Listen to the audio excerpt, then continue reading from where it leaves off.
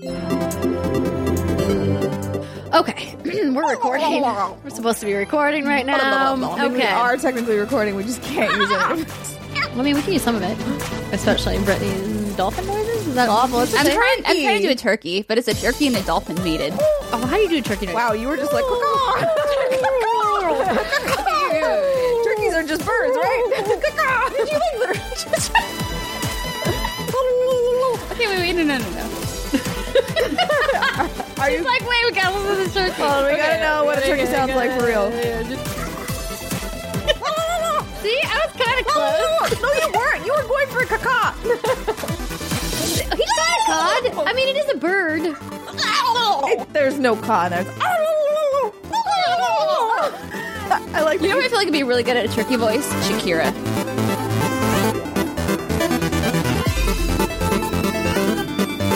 What's good, everybody, and welcome to another episode of the What's Good Games podcast, your source for video game news, analysis, commentary, and funny stuff. You could have been here just a couple seconds ago. It wasn't even that. It was when you said "What's Good Games," and my brain went to like. Do you remember when everyone used to go "What's up"?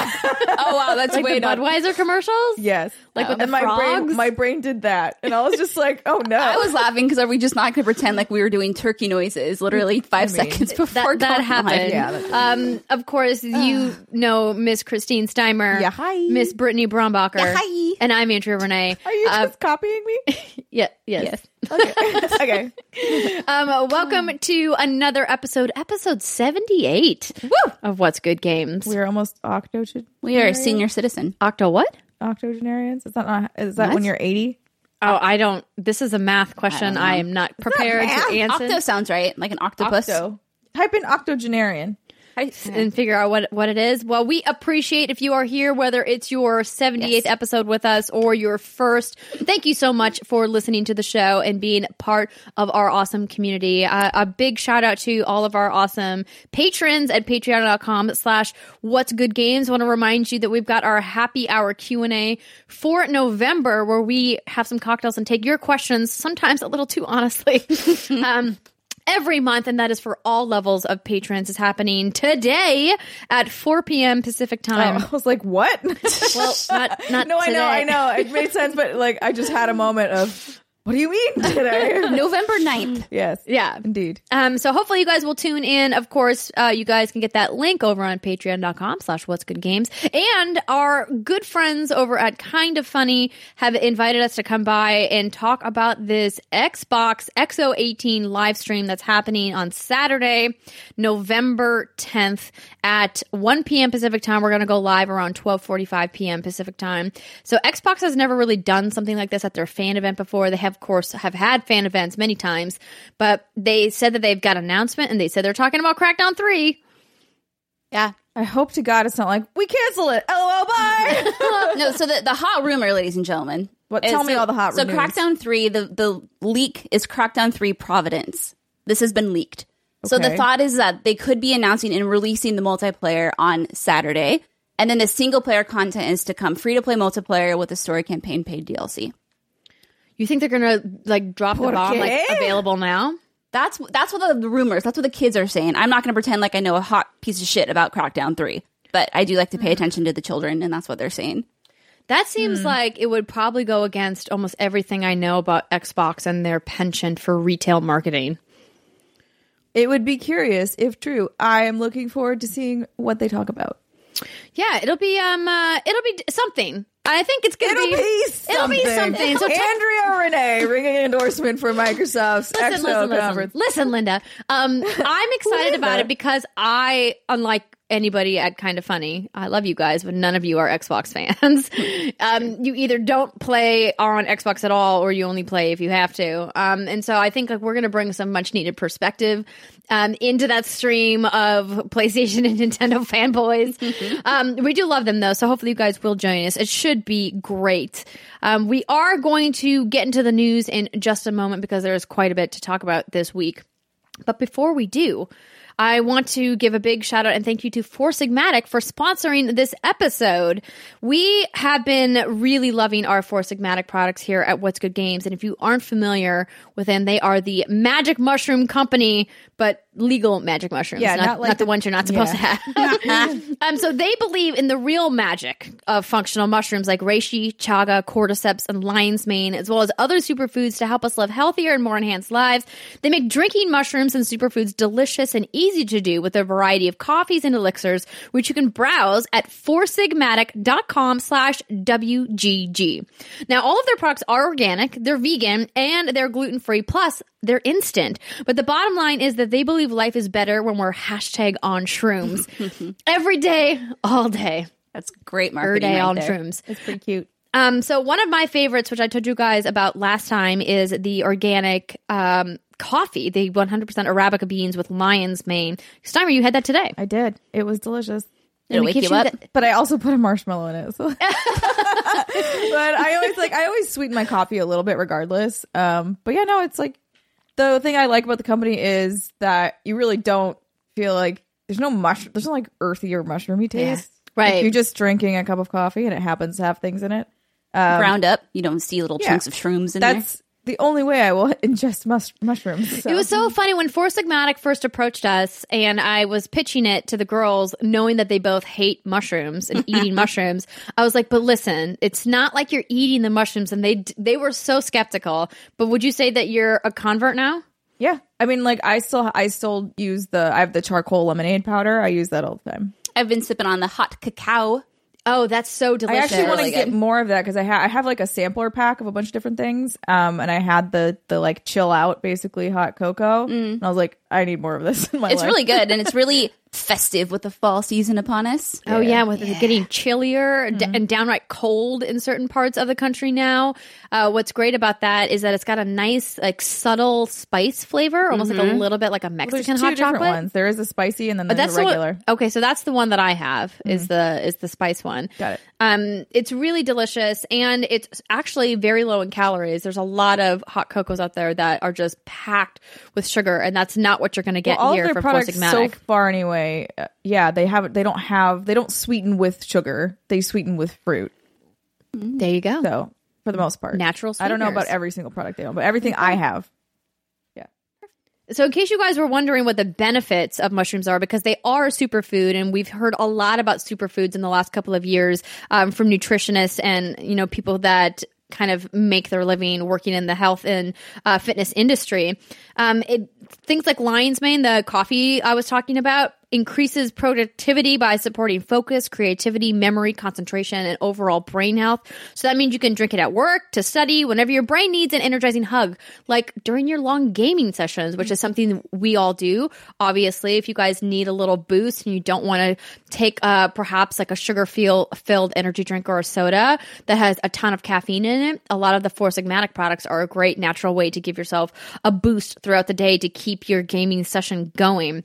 Did I mention? I think I did, that their entire catalog is vegan and gluten-free. Yeah. So even if you aren't vegan or gluten-free, hey, you know what? It's just a nice added benefit for people that are. If you guys want to get 15% off your first order of Four Sigmatic products, head to foursigmatic.com/WGG to pick out your new favorites today. That's FOURSIGMATIC.com/WGG for 15% off your first order and get hashtag on shrooms today. Yeah. Okay, so for the news, in the pre-show today for our, what was that face? Wow, that whiskey just hit the wrong side of my tongue. I don't know. It was very intense. Oh, Ooh. Are you okay? Well, I'm fantastic. I'm smelling that whiskey right now. Yeah, right? That's some strong shit. That's been sitting up in that boy. cupboard for a long time. It hasn't been up there that long. We go through makers on the regular, okay? No, it just woke me up. That's all. We're good. Fired up. Okay, good. We also bought a bottle of Gentleman Jack. If you guys missed our social media post, what's good _games on Twitter. What is Gentleman Jack? So Gentleman Jack is essentially Jack Daniel's formula that's been aged longer, and so it's got a smoother, sweeter Fancier finish. Jack. Fancier Jack. Fancy Jack. It's like Jack Daniels with the top hat. Dapper and fancy. Does he And I think they also have aged it in a different monocle? kind of barrel. Let me double check. Yeah, he has a monocle and like one of those petticoats. Basically, it's more delicious Okay. than Yeah, your fair standard Jack. Yeah. There you go. Is it actually called Gentleman Jack? Yes, it is. Oh, okay. I wasn't sure if that was like a nickname that had been bestowed That the upon cool it. kids used, right? Yeah. This is twice charcoal mellowed for smoothness. Twice charcoal mellowed. I love a good charcoal that's a word, mellowing. mellowed. Okay. News. We were News, talking video games. about Blizzard. So as you guys know, BlizzCon happened last weekend. Right after the show published, BlizzCon kicked off their opening ceremonies. So this news is going to feel super old. So we're not going to run down everything that happened at BlizzCon. You know, they got a new HOTS hero, they got a new Overwatch hero. Heard about some stuff happening for Warcraft Reforged and a bunch of other stuff. The big news, of course, though. Dun dun dun! Diablo Immortal. I don't even know if it's the big news so much as the infamous news. Yeah, that's a good way to put it. That's a good way to put it. So you guys might have heard that happened. I just wanted to get to kind of address that first, since it's like the oldest news, and we'll go to the more current news. So just to kind of follow up on all that, Blizzard has also announced that they're working on mobile titles for all of their IPs. So we know that Blizzard had been teasing a Diablo announcement for quite some time. We, of course, got Diablo 3 Eternal Collection on Switch, which just came out. We know that they had planned to talk about what we thought was Diablo 4 at BlizzCon, but instead got the announcement of Diablo Immortal, which is a 100% mobile title that they have no intention to bring to PC, despite several people asking them at BlizzCon awkwardly about it. And a lot of people got very upset that there was no Diablo 4 official announcement, and that the next Diablo installment is going to be a mobile-only title. And we talked about it, I talked about it at length on Kind of Funny Games Daily earlier this week. I don't want to really get into any of that unless you two have some things that you would like to discuss about how all that went down. I mean, again, just to rehash what everyone has said, I think it was just more of an expectation versus what was delivered problem. I think, and it's this weird ground we're treading where as consumers, you know, you need to be able to voice your displeasure with something because that's how companies learn that they're not happy with a certain thing. But it's just this weird area where it's what's the civil way to do this? And I don't know if we have the answer for that. Obviously, I would prefer that we lived in a world where you wouldn't embarrass people who work hard on this game. But I understand that maybe people don't know how they can voice their opinion. Maybe there aren't enough avenues where people can civilly address this problem. I mean, you can send emails to your blue in the face. Will they reach the right people? Will anyone care? As we've seen, that the squeaky wheels get the grease, right? Yeah. And is that the same? I think that's a bad. It is the same, yes. Saying. I think that's the bad part about what's sort of happened in the industry. I mean, on one hand, it's good in the sense that it helps the companies course correct, but it's also trained people to become so vitriolic when they are upset about something, because that's the only way people seem to pay attention. So I understand why people behaved that way, because we have all been trained. Like, that is what we have now learned as gamers, is if I want EA to listen to me, or if I want Activision to listen to me, or if I want Blizzard to listen to me, I need to be a dick. Like, all of us need to, all at once, like an ocean. An ocean of dicks. Yeah. I realized That's how that was coming to together. ponder. That did not. Anyways. Never mind. But, you know, like that. I give up now. That's how we should end this part. Okay, this conversation's over now. Show's done. Show is done. Sorry, I just have this image. Anyway. Yep. But Yeah. anyways, that. Yeah. Yeah. It's a complicated issue. You guys are both being much nicer than I was about this. And I got a lot of really terrible responses from people reaching out to me on social media for mine. My thing is like, I'm with you, Brittany, in that there needs to be an avenue or a way for people to express their displeasure. And I'm with you, Steimer, that it's clear that the way to get results is to be an asshole. And I think that that's clear if you just think about customer service at large, right? Yeah. Like, if I am going to call up the cable company and be like, hey, I have this thing, I need you to help me. If I'm nice about it, they probably will just be like, I'm sorry, ma'am, there's nothing we can do. But if I'm an asshole about it and I'm like, I must speak to your supervisor and I'm really mad and blah, blah, blah, and I get angry on the phone and I have to yell, then they give me the thing I want. And like, that's bad reinforcement, right? Yeah. It's a bummer that that's kind of how everything works. Right. But And so on one hand, you can't really blame the community for reacting the way they did. But in my mind, and what I was talking about earlier was like, I just don't think it's so unreasonable that the guy who walked up to the microphone, who clearly was upset and maybe did not know how to vocalize how upset he was about Diablo when he asked about the April Fool's question. Is this a joke? Yeah. Could have just easily have said, obviously we all here were hoping to hear about Diablo 4. Do you have any news? Can we talk about that? Yeah. Right. Like, I mean, like Diablo Immortal is not really like what we were looking for. Like, when can we expect some news about this? And like, I'm not saying Blizzard was going to give him an answer. No. Right? They most likely were going to be like, this is what we're here to talk about today. But there was a way to ask that question without doing it the way he did. And there was a lot of people that reached out to me that said, Andrea, like, I didn't think he was being a dick. He clearly was upset and emotional. And I was like, yeah, but just because you're upset and emotional doesn't give you the right to like shit all over someone else. Just because you can't emotionally process your feelings that well, like, then maybe sit down. Like, if you don't know how to vocalize what you're feeling yet, it's okay to take a moment and like think about it before you say something that could potentially like, because I hear what you're saying. Like, I felt really bad for those developers because they did work on this game and this was not their plan. And like, you're basically just throwing these guys into the lion's den and being like, have fun. Yeah. And people reached out and were like, well, what about what Blizzard said about like, oh, don't you all have phones? I was like, yeah, they were backed into a corner where their audience was booing them and they were on a live stream on stage at their biggest event of the year. So of course, if I was feeling defensive and my audience was attacking me, they don't have the opportunity to sit down and think about it. They are holding a microphone on stage in front of potentially millions of people watching on the internet, you know? And so he probably reacted the same way a lot of us would if the work that we had been working on for years was booed on stage.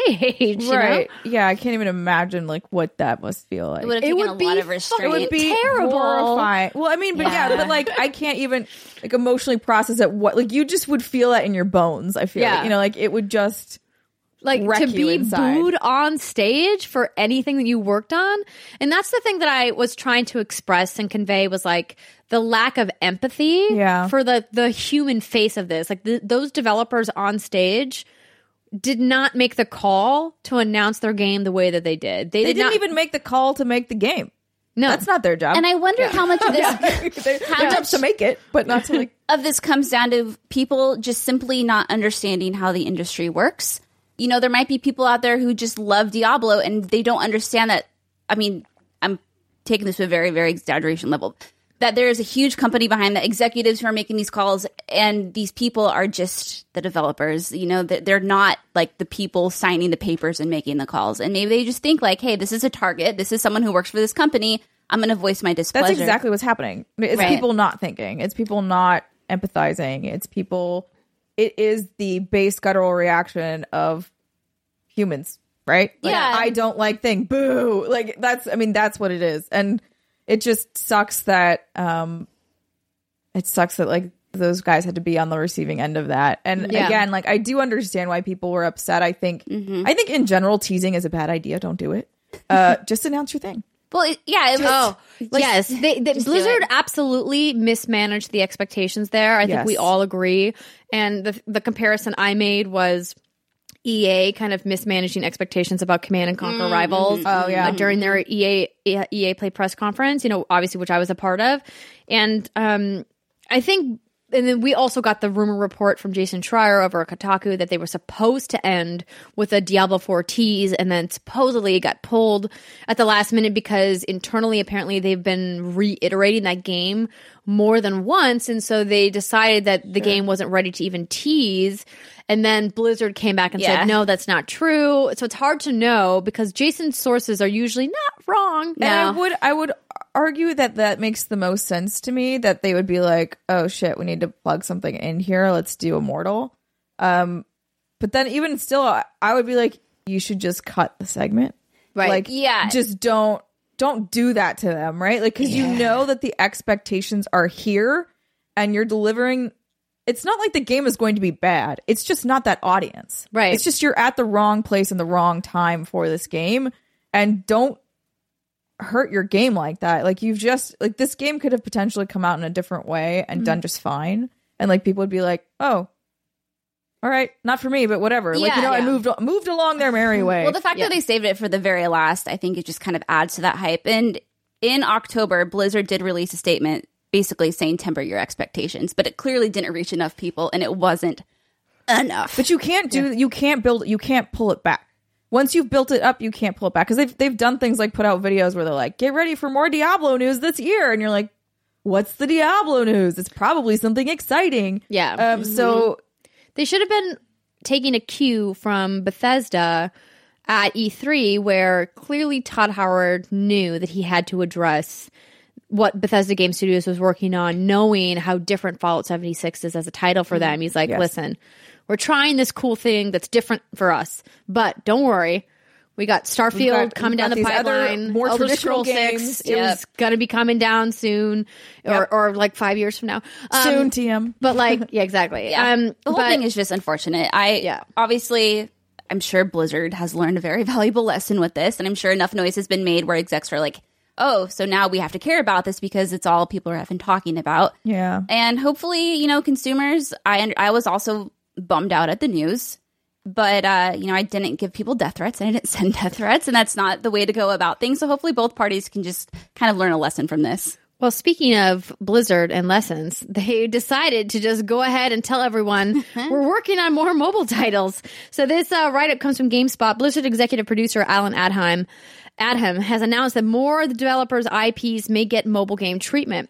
The news comes out after the announcement, of course, of Diablo Immortal, a mobile title. It's part of the Diablo franchise. Quote, in terms of Blizzard's approach to mobile gaming, many of us over the last few years have shifted from playing primarily desktop to playing many hours on mobile. And we have many of our best developers now working on new mobile titles across all of our IPs. Some of them are with external partners like Diablo Immortal. Many of them are being developed internally only, and we'll have information to share on those in the future. I will say also that we have more new products in development today at Blizzard than we've ever had in our history, and our future is very bright. All right. No one can act surprised now. Yeah, I'm going to get World of Warcraft mobile. I would totally play. Activision Blizzard bought King.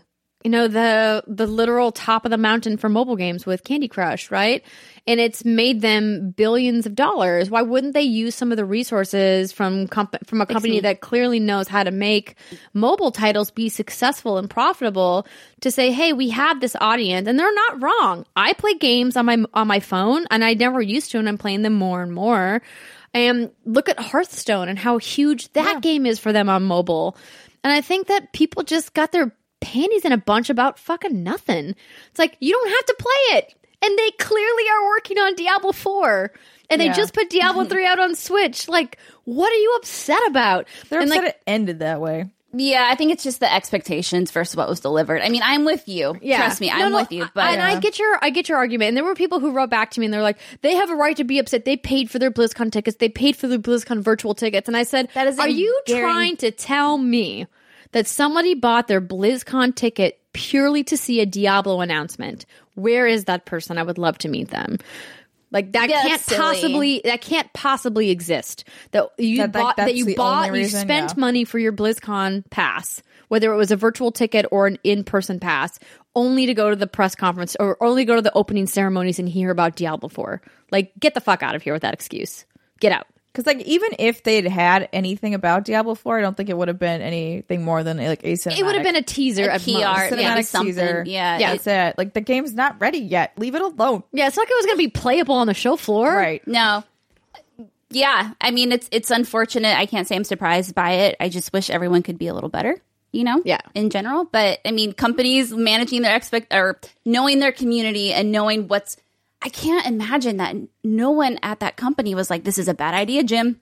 Hey, Jim, we shouldn't do this. We should at least maybe open with this. Jim. Oh, I'm sure somebody told Jim that it was a bad idea, but Jim was like, nah, it's fine. We're going to go forward. No, they'll be fine with it. I want to make something clear because you guys are our best audience, and I've been dealing with a lot of internet hate about my opinions about this particular matter. That I'm a believer that you're allowed to have your feelings and you get to own your feelings. And if you want to be mad, you can be mad. My only caveat is that you don't get to go hurt other people because you're mad. Yes. You get to be angry, you get to express your anger, but if your anger directly hurts other people, then that's not okay. I wish we lived in that world. That would be a great world to live in. It would be. It would be a great world if you could just be mad at the sky, because the sky will just sit there and take it because it's the sky. Like that gif, old man shakes fist at sky or whatever. Whatever. Bless your man. Is mad at cloud. Mad at cloud. Yeah. Old man yells at cloud. Yeah, that's like the takeaway I want, because I'm sure there's people out there listening that are like, I deserve to be mad. I get to be mad. And you're right. Of course you are. You absolutely get to have your feelings. I'm not trying to say that you don't get to have your feelings. The way that some of the people at Blizzard were so viciously attacked is just not okay. And if you are saying it's okay, then I have to tell you that you're absolutely dead wrong. That's all. That's my final word on it. Yes. Oh, it's true. There's other healthier ways to convey your frustrations.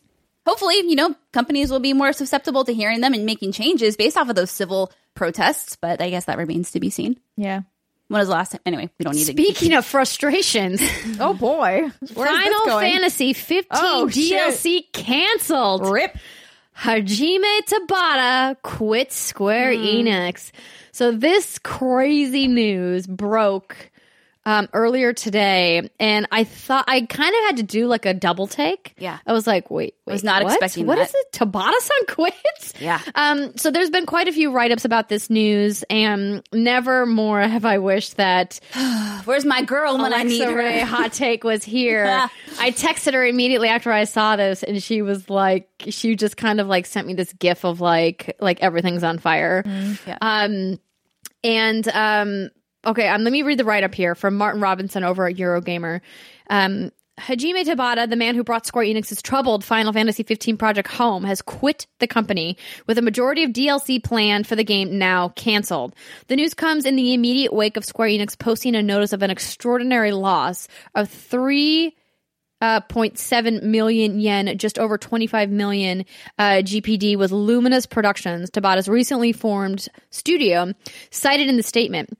Bizarrely, Square Enix made the announcement of Tabata's departure and the cancellation of DLC as part of the special live stream, a continuation of series it's used to keep in touch with fans throughout the latter part of Final Fantasy 15's development. I never saw it coming. Literally. Eurogamer understands that Tabata was presented with the option to have Luminous Productions turn into one of Square Enix's regular business divisions, a course it now seems set on, or spin it off as his own company with a Square Enix investment, though he chose to leave altogether.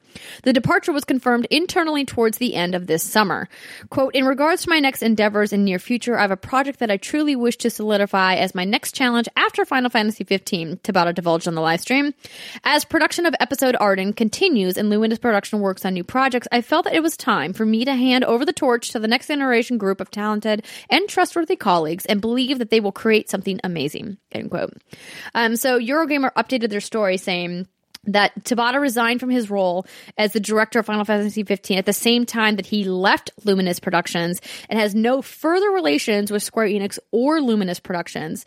And the statement reads, we are told that he left for personal reasons. It is with regret to see the departure of such a talented member of staff who applied themselves on Final Fantasy 15 and many other memorable titles. We wish him every success in the future and will continue to cheer him on. As to the future of Luminous Productions, the studio was established with the goal to create a new IP, so we are continuing to develop our new title. This is bonkers news. How this reads to me is there is some shit that went down, but we're going to be respectful adults about the situation, congratulate each other on our successes, and leave and put out statements that say, we wish you all the best, we wish you the best, and now I'm done with you and I'm walking away. It's certainly more than what Konami did. I was about to say, it's better than like what happened with Kojima, where that was like, ooh, this is a dumpster fire. Yeah, this is just... I mean, okay, there's a lot here. So with this live stream, we were anticipating to hear more about, obviously, Episode Arden, Episode Lunafreya, Episode Arnea, and then Noctis. And Arnea and Noctis and Lunafreya have all been canceled, which are three, obviously, important members of this story. However, this whole development cycle of Final Fantasy 15, and when the game originally released, like this would have made 8 story DLC pieces or 7 story DLC pieces. I remember when they announced this and we were all like, wait, what? Yeah, because the original game, you know, there's Trouble in Paradise, and there was a lot of characters like Lunafreya and Aranea that just were never fleshed out. And these are supposed to be pivotal members of this story. And you don't know what the hell's going on half the time. You're supposed to watch a movie before you even start the game so you kind of understand what's happening. Mm-hmm. And you don't really understand what too much homework for me. And so they released and then there's these moments with each character, Prompto, Glady, and Ignis, where Gladio, or as we like to call him, Gladdy Daddy. But I digress. Oh, I didn't know that was a thing. I digress. I know there's at least 3 people out there who are like, yeah, Gladdy Daddy. And so it I think you would like Gladdy Daddy. Yes, based on physical appearances alone. Yeah. And so, I mean, that story DLC, okay, like kind of made sense. But you know, this game's been out for 2 years now. And the fact that they still felt the need to put out this DLC to flesh out this story, it's just like, who was this really going to be a success for Square Enix? Probably not. And it makes sense that it's been scrapped. And I appreciate that they were trying to maybe capture what's been happening with games as live service movement over the last couple of years, saying, hey, we spent a decade building this world.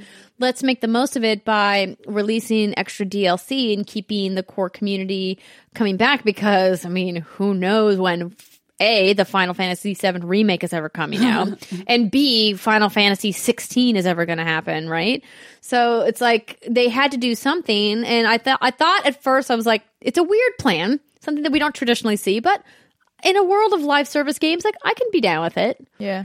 So this comes as a complete surprise. I have to imagine that this is really hinged on Tabata's vision, or perhaps his leadership either being a good thing, that like he was such a great leader that they can't continue without him, or it being a bad thing that like there was trouble in paradise, as you mentioned, and that things behind the scenes were wildly off the rails, and Square is cutting the bleeding, right? To be like, let's cauterize the wound. Like, I'm sorry, but this limb is gone. Final Fantasy 15 just cut it off. Just needs, I don't want to say it needs to die, because that's not fair, because I love this game and I love the community. It needs to go to pasture. It just needs to go to pasture. And I mean, as long as they live a peaceful life eating grass.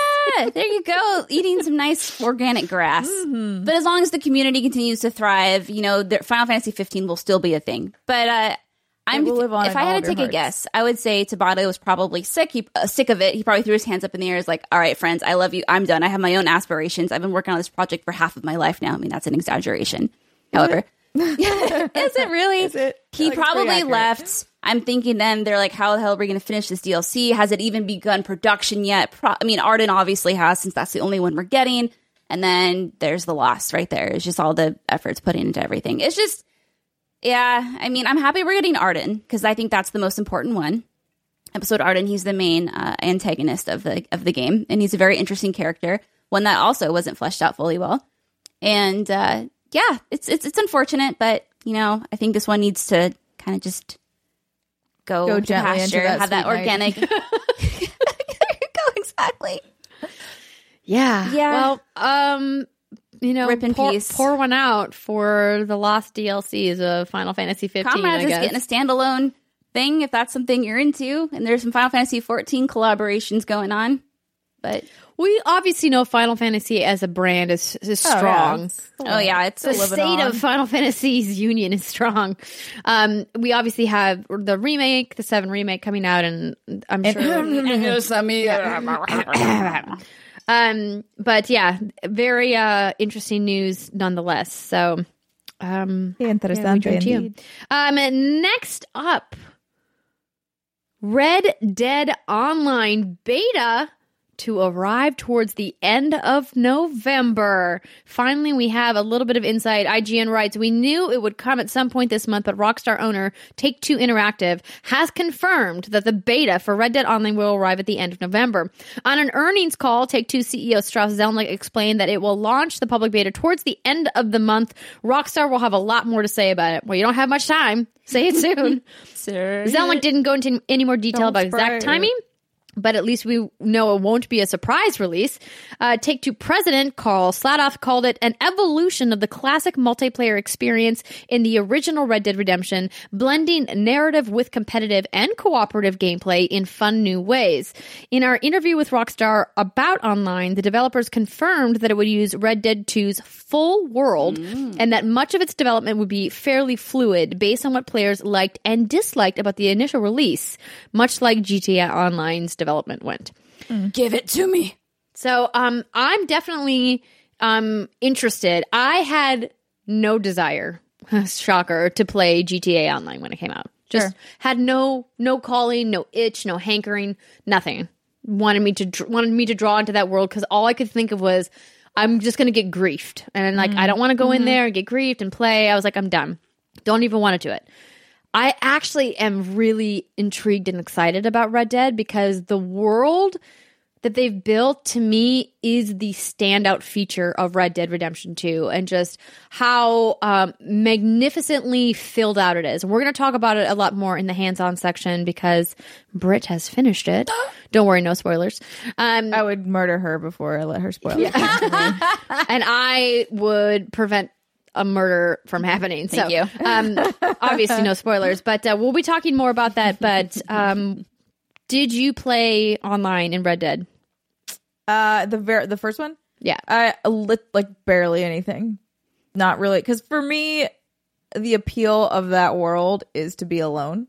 Right? It's like Fallout. That's why I don't get the online thing. But then I also, especially tied to the thematics of this particular game, I think it makes sense. Was like the gang culture or whatever? Culture. So like we can have a little what's good gang, maybe. I don't know how exactly. Obviously, we don't know how it works yet. But ideally, it's like, oh, like, yeah, we could all ride around on horses together and fuck shit up if we want to.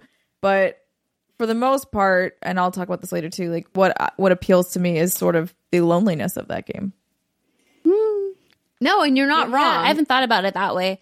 If we could make our own like what's good uniform kind of out of like cowboy hats and like coats and stuff, there's some really fancy purple ponies. Vests. Like I have him decked out in some pretty opulent gear that we could make into a really nice wardrobe uniform. System in Online is even like 3/4 as good. I'm not going to say half because I expect better than half. as it is in the main game. Take my money. Take it all. Take it all. I will buy all of the clothes. I am very, very excited for this. I agree. Like when you said you like to be alone in this game, like that makes total sense to me. I think I get that from the single player experience, but I think doing this multiplayer with this setting, like you were talking about, and this map and all the things you can do. I love Western games. I never really knew that until Red Dead Redemption, but something about them really, really draws me in. And I think experiencing that and doing robberies and trotting along on our horses, I think that I do think it'd be fun to like ride around with you guys and be like, oh, what's over there? And hopefully they won't take like oh no, the Muppets are back. I'll stop the Muppet. Hopefully they won't take as long to implement something like bank heists or train heists as they did in GTA. Yeah, because implementing heists in GTA took an extraordinarily long time. So hopefully they have some lessons learned from GTA Online that they can apply towards Red Dead Redemption 2 and they can expedite some of that stuff. But obviously the tech in this world far surpasses what we saw in GTA 5. So you never know. It might be actually more difficult to implement from, a game development perspective than GTA Online was. And this map is huge. Yes. Well, GTA's map was very sizable too. I don't have a lot of experience with GTA games, so I've never even played GTA Online, so I don't even know what that bar is that Red Dead would hopefully meet. But there's just so many possibilities. And for this. even though you've quote finished the game, like you haven't seen all the map. I actually watched John send because he did the follow road thing, and he just to like uncover like the Fog of War off the map. And it blew my mind just how big that map really is. Because you think it's big. What do you mean he did the follow road thing? So like he would pick a random destination off the edge of the map. Yes. And then just let the horse That's go. How I've been doing a lot. Well, originally I stopped doing that because I was like, I need to actually play the story mode. But that's what I just picked a spot and I was like, this just keeps going. Holy, oh my God. So excited. I haven't done that yet because I've been bouncing around and I've been having a lot of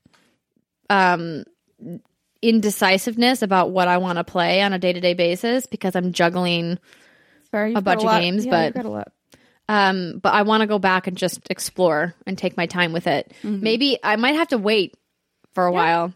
Maybe it's my Christmas break game where I just like spend the time going to find this beautiful white Arabian horse. Oh my God, we're gonna talk about it. Yes, I'm like, move on because I want to keep talking about Red Dead. We'll put a pin in Red Dead. We'll come back to it in the next segment. All right, on to our last piece of news. Unless something else big broke. Actually, there's two pieces of news. There's one piece of news that I didn't put on here, but this piece, in case you missed it, Fortnite is bananas huge. Oh, wow. So that's my personal headline. The actual headline is Fortnite has more concurrent players than every game on Steam combined. So they announced this on Thursday. Fortnite has achieved a new concurrent player count. This comes from PC Games N of 8.3 million. Yes, you're hearing that number correctly. 8.3 million concurrent players. That means all playing at the same time. On all platforms? We have to imagine that's all platforms. Okay, yeah. For a reference, that is more people playing Fortnite in a single moment than a total of Epic's own Unreal series. That's more people that have played Doom and Doom 2 combined ever, and that's more than the concurrent players in every single game on Steam combined. Now, for reference, over at Twinfinite, they announced that Fortnite passed PUBG's previous Steam concurrent total of 3.2 million back in April with 3.4 million. Obviously, they've surpassed that multiple times over. And they currently sit at the number one most concurrent players of all time, besting Crossfire, the Chinese tactical shooter that's a free-to-play game available, which currently or previously held the record with 8 million. And then right behind them, of course, Behemoth MOBA League of Legends with 7.5 million as the previous record holder before Crossfire bested them. Crossfire. So you'll get caught up in the crossfire. Crossfire. Different system. Different thing. That is a catchy ass song. But it was catchy, a really good song. nonetheless. Yeah. A+ marketing. So I wrote to Nick Chester, who of course is the publicist for Epic Games, after they announced this today on Twitter, and I didn't get a confirmation, and I don't know if I will. And I was doing a little digging online to try to figure out what is the highest concurrency of a game ever, because people were saying obviously Pokemon Go must beat that. And I was like, it's an interesting question because Fortnite, obviously mobile game, console game, and PC game. So I have to imagine they're drawing the concurrent players from all three of those places. Right. We don't know what the split is. That'd be interesting to find out. I would love to know the split as to like how many people are playing in each section. Yeah. So I asked them that. They of course have not responded yet. I don't know if they will respond.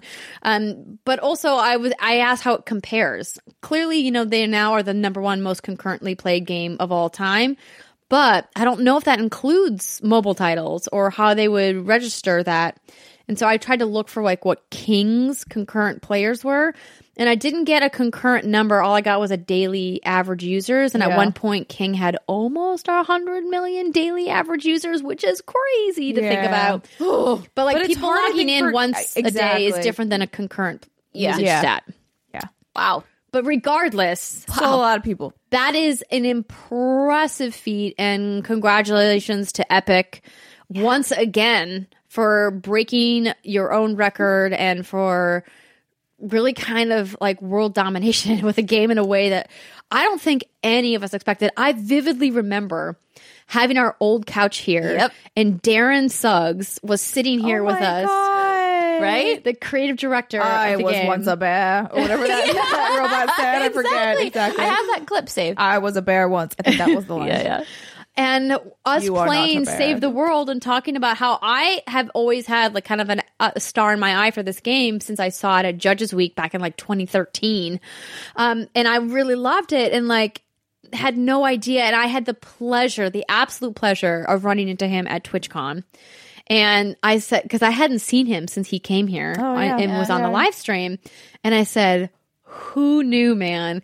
Congratulations. You must be over the moon for your team and all the hard work. Scrooge McDucking it all the way to the bank. Well, he personally is not. Obviously, I feel like they all probably are doing I've pretty heard well from for Epic themselves. employees that they have all gotten a very nice bonus and that Epic is taking very good care of everybody on their staff, which is wonderful to hear. But like I said to him, I go, from a personal, you've been working on this game for like 8 years. Like, how does it feel? He's like, it's surreal.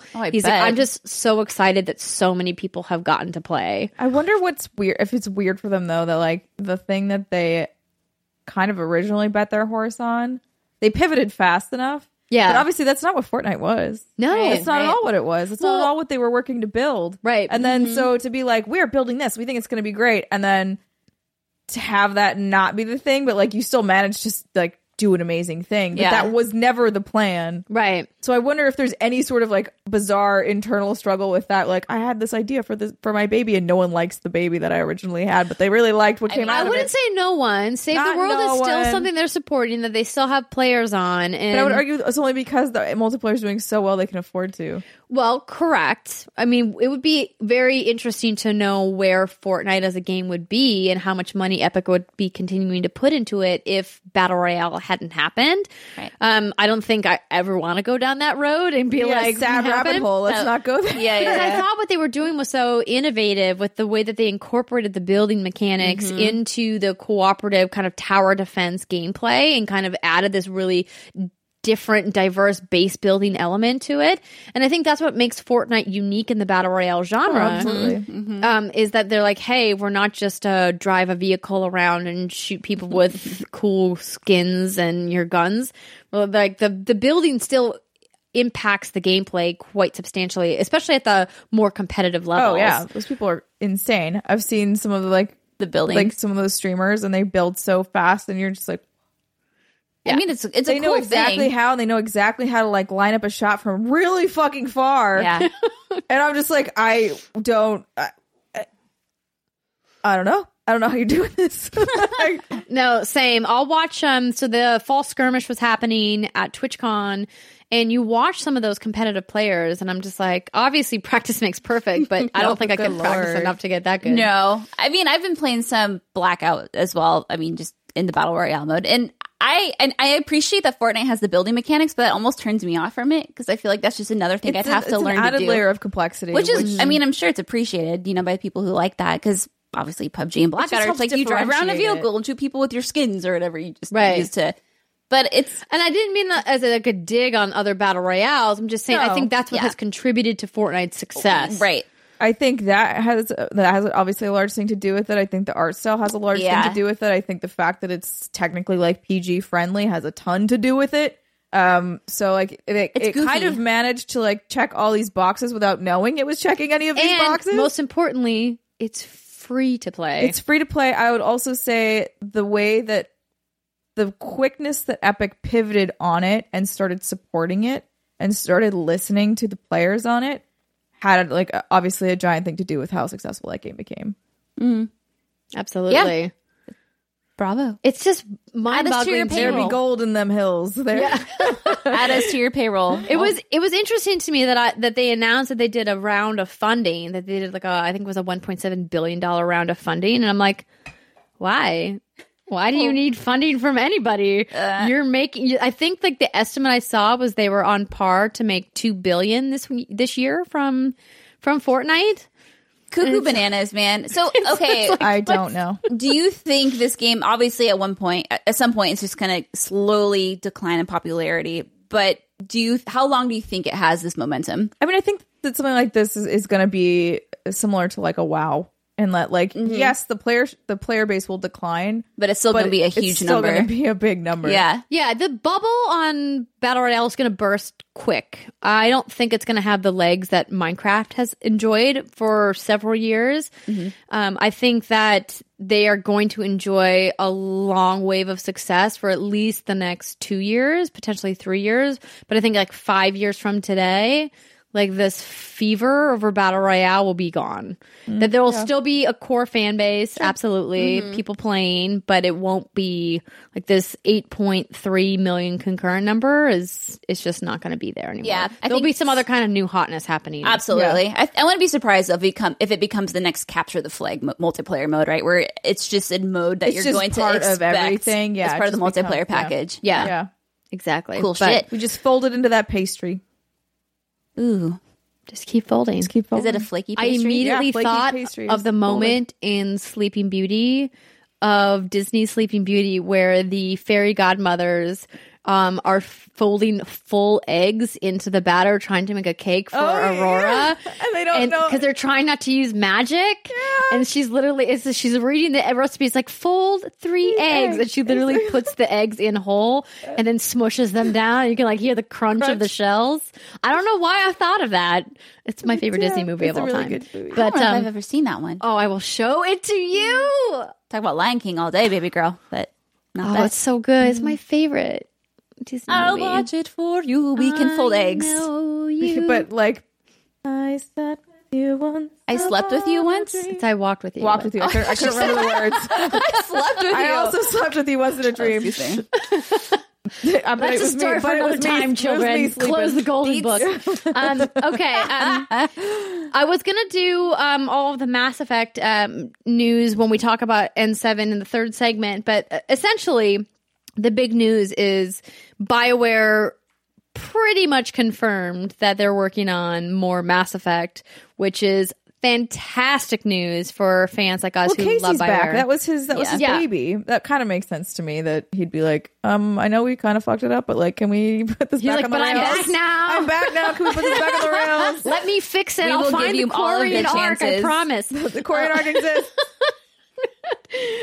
So obviously we as giant BioWare fans and a lot of you out there as well wrote in when I asked for you to send me your Mass Effect stories, which we'll get to later on the show. Want more. It felt like there was a void after Andromeda release and there was no story DLC. There was a little bit of multiplayer stuff that happened. What? I thought that was a spider coming down. It's just a weird dandelion Fucking fuzz. shit. Oh, piece of fuzz. Like, no, it's legit. Like, you know, the I see it. Not dandelion, or is it the thing you blow on and then? Like, Yeah, dandelion, yeah. Like, why is this here, and where did it come from? I don't know. Maybe it came off the rug. I don't know, but that scared the shit out of me. That's I okay. legitimately thought there was a spider that just like booped And I down. just- Maybe Kratos was feeling lonely and just wanted to come hang out. Kratos, the daddy long legs, our first pet of What's Good Games. Okay, anyways, I'm Yes. sorry to interrupt the, you, but that the scared Office, me. Daddy Longlegs. Yeah.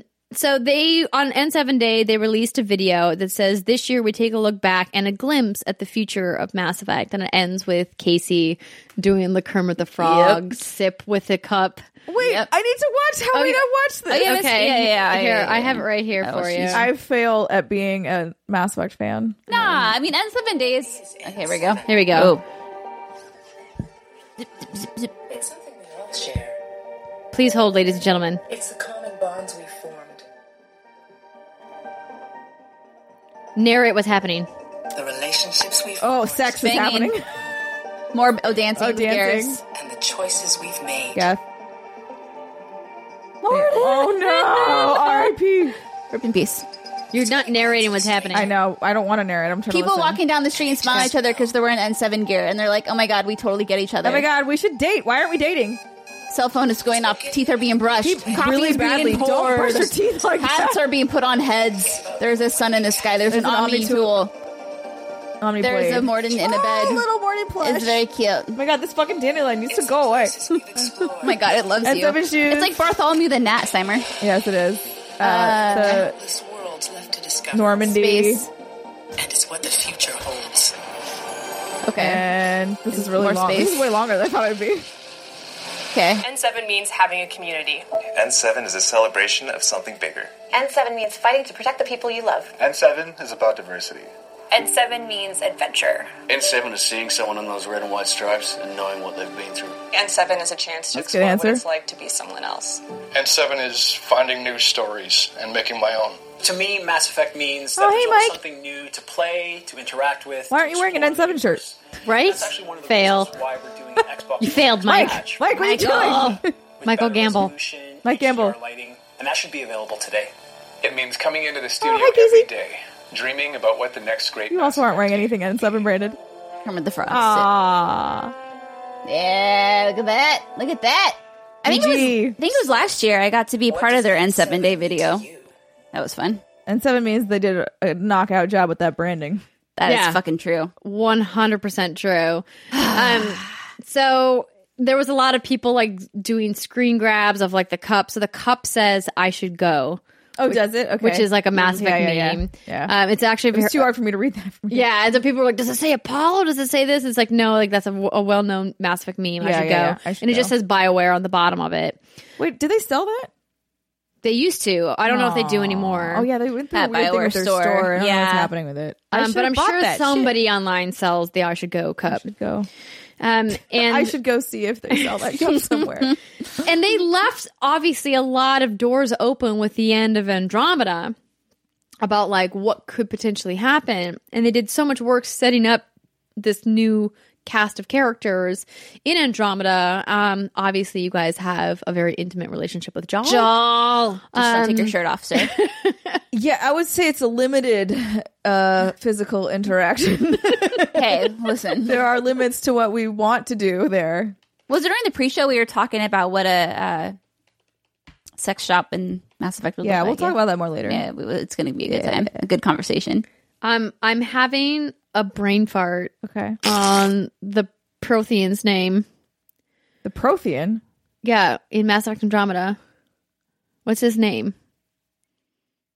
Don't ask me, The man. Prothean? Oh my gosh, I'm like having the big. Somebody's yelling it in their car while they're listening Don't to yell it right at now. me. I'm just confused. We love you. Be patient Where's with us. the wiki? Here's the thing I will say I appreciate about us ladies is that when we don't know something, we don't pretend to. We'll be sick. We Are don't you know. thinking of Mass We're Effect brain 3, farting. the DLC guy? No, I'm thinking about Mass Effect Andromeda. Okay, we have Scott and Sarah Ryder, Alec Ryder, Liam, Cora, Pelofkarga. Wait. What?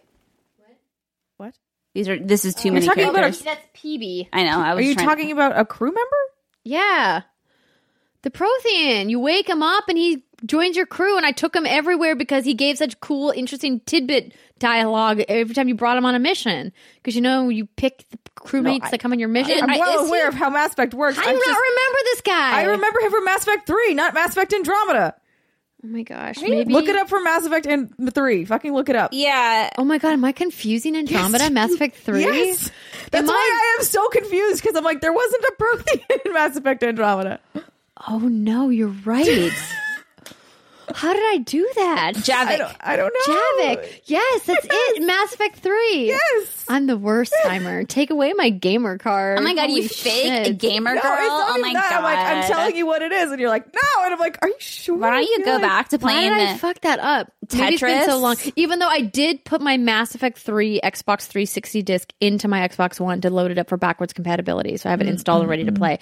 Because somebody mentioned the Citadel DLC, and I was like, I must play. Yeah, I should probably actually go through Andrew, you're mine. just a fake gamer girl. Go Fake back to gamer playing girl. like your Candy Crush. I pulled all that stuff for the third segment for the responses. But the news, of course, is just that N7 Day happened, and they essentially confirmed that they're working on more Mass Effect, which is great news for all of us BioWare fans.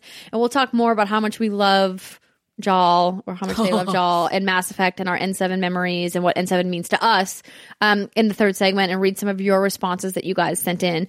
But for now, I think we're probably going to call it good. There was some other news that happened. Nintendo changed some stuff in Smash. Whoa.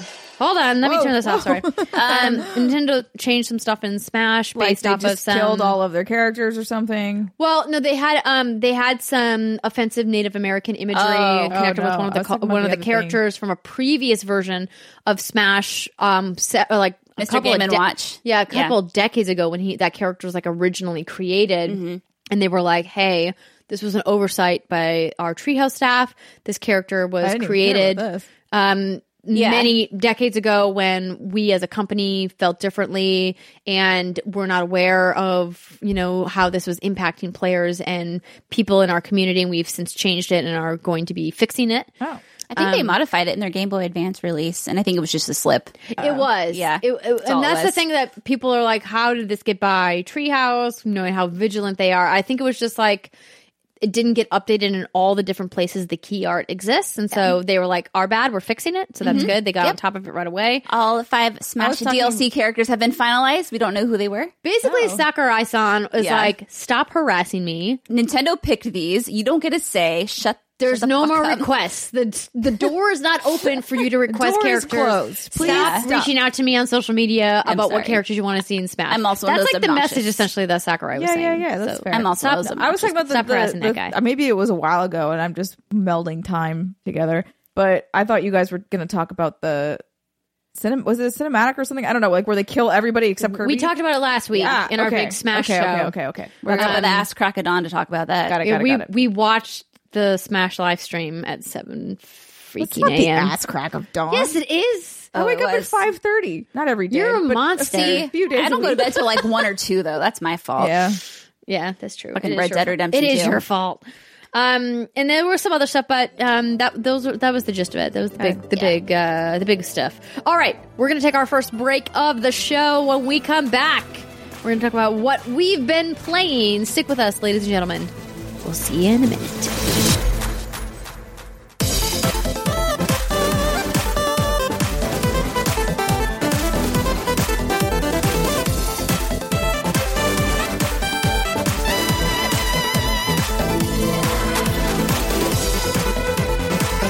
Welcome back, everybody. It's segment 2 of the What's Good Games podcast. Hopefully you're not joining us in the middle of the show.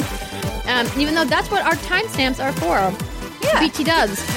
Do you ever find yourself wondering, hey, the intro of the show is too long. I don't want to listen to this thing. The shade is so real. I'm not intentionally throwing shade at people who leave comments on the show. I feel like you need to just a little bit. Do a tea sip right now with your rosé. I will do a tea sip with this whiskey. There you go. As the person who responds to the comments, you guys talk too much. Sorry, I'm not mocking you. But you okay, are. I was. Can I have a cheers? Thank you. We love you guys, and we love talking to you guys about the show. But sometimes we have to take the little moments when we do, because we deal with a lot of bullshit on the internet. You might have seen me tweet earlier this week that I was having a little bit of a hard time because of everything, all of the fallout that was happening from my conversation with Tim on Kind of Funny Games Daily about the Blizzard situation. And then my appearance, friend of the show, Jared Petty, and somebody who's appeared here on What's Good Games invited me to come on Red Dead Radio, and we're trying to set up a time when all three of us can be on Red Dead Radio with Jared. And I went on the show knowing that I had some critical things to say, and that I also had a lot of really positive things to say about the game because it's a really amazing game. And I was not anticipating quite the wave of ass-hattery that came back my way. And I've been doing this internet media business for quite a long time.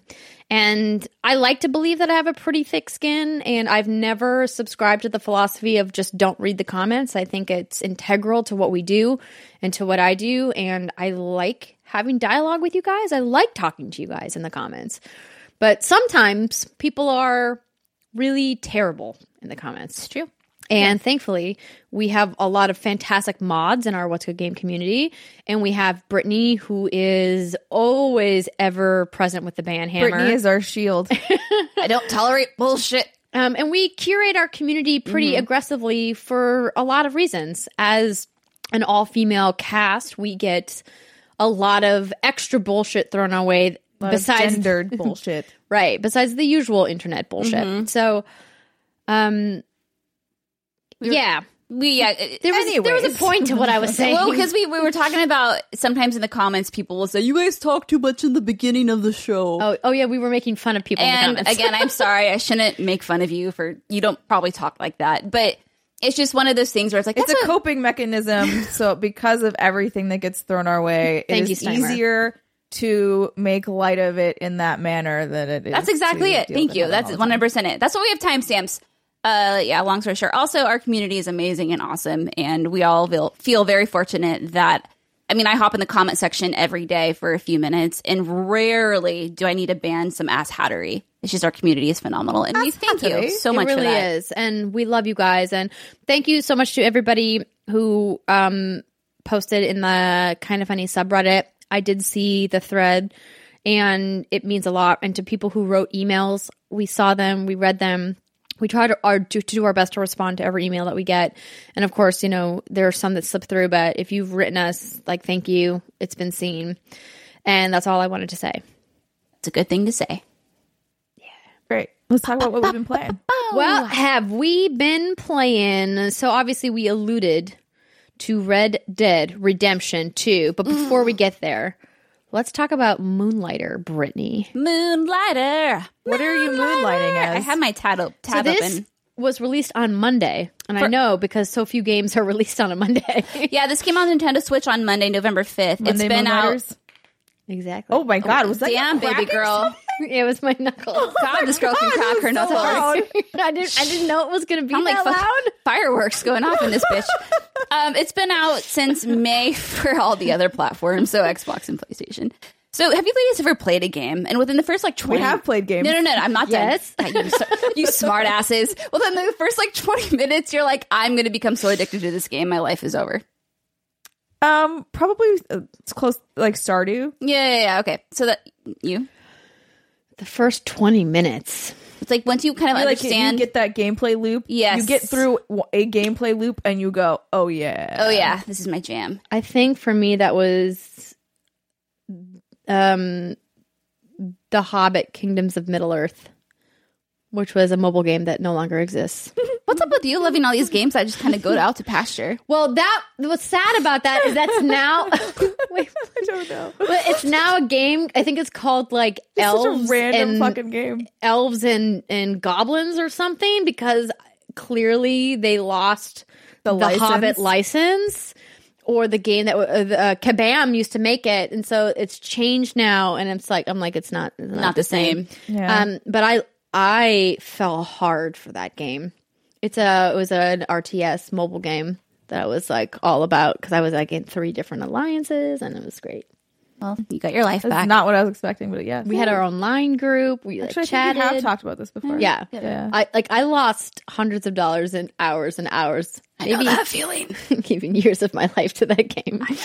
So Moonlighter is my latest game like that. So the gameplay loop, from what I understand, because I'm only 2.5 hours into this thing, but I'm like, oh my God. I've learned that I love games that let me go at my own pace and don't rush me to do anything. Like Harvest and Moon. trees.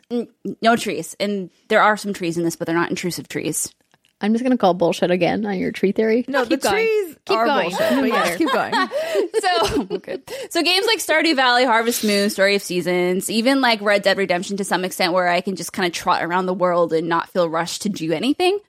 So with Moonlighter, the gameplay loop is that you have a shop and you have to go to a dungeon, and all these dungeons are randomly generated. And every time you go in, they're different. Obviously, that's what that means. And you go and you defeat enemies. Thanks for nodding, Summer. And you get artifacts or items, and then you go to your shop and you sell them. Stock them. That's your stock. Your inventory is what you loot off these monsters. Yes. Okay. And so you get these items, you go to your store, and then you sell them. Now, each item has a specific price that customers will buy it at, and their supply and demand is a factor, but I haven't gotten too much into that.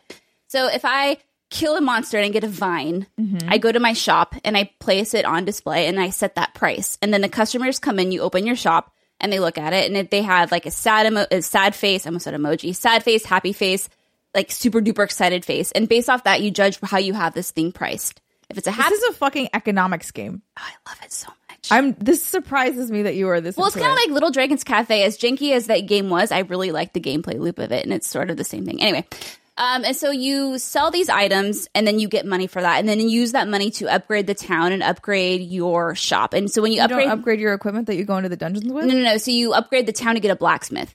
And then the blacksmith is opened up, and then he requires certain items to build better swords, get a bow, better armor, blah, blah, blah. And then you go back in the dungeon and you collect your items.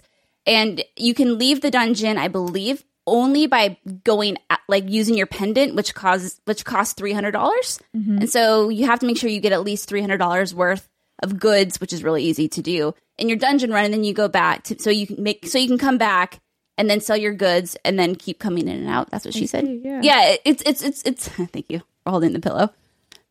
But I'm really, really enjoying it. So what I would say is if you like the mining or whatnot in Stardew Valley, you know, it's kind of the same thing. Yeah. Not really the same thing, but kind of. It is not the mines. It is the place in the oasis. Yes, that's what I mean. Thank you. Yeah. Yeah. It's the end game dungeon. The gameplay when you're in the dungeon kind of reminds me of that. Yeah. And then that's where you collect all the goods and you sell them and then you can upgrade stuff. So do you think you're moonlighting as a shopkeeper or you're moonlighting as an adventurer?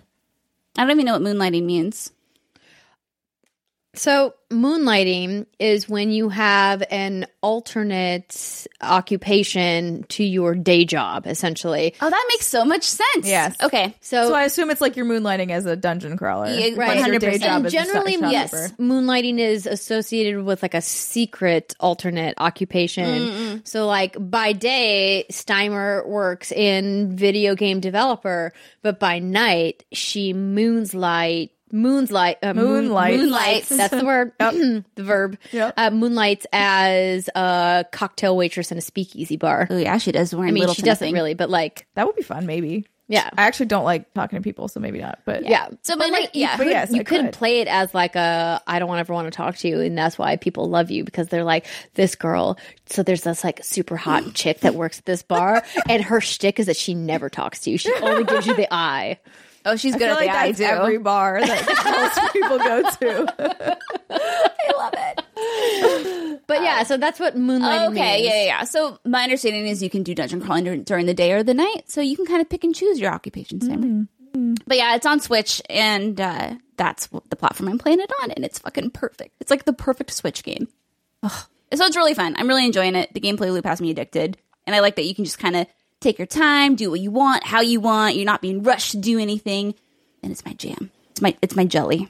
Well, good. I actually think this sounds really cool. Maybe Yeah. I'll check it out. You should. I do, though, have Diablo 3 Eternal Collection downloaded onto my Switch. Did I play it this week? Nope. I also have Hitman 2 downloaded onto my PS4. The game's getting good I reviews. want to play it. Did I play it this week? No. I have a copy for you.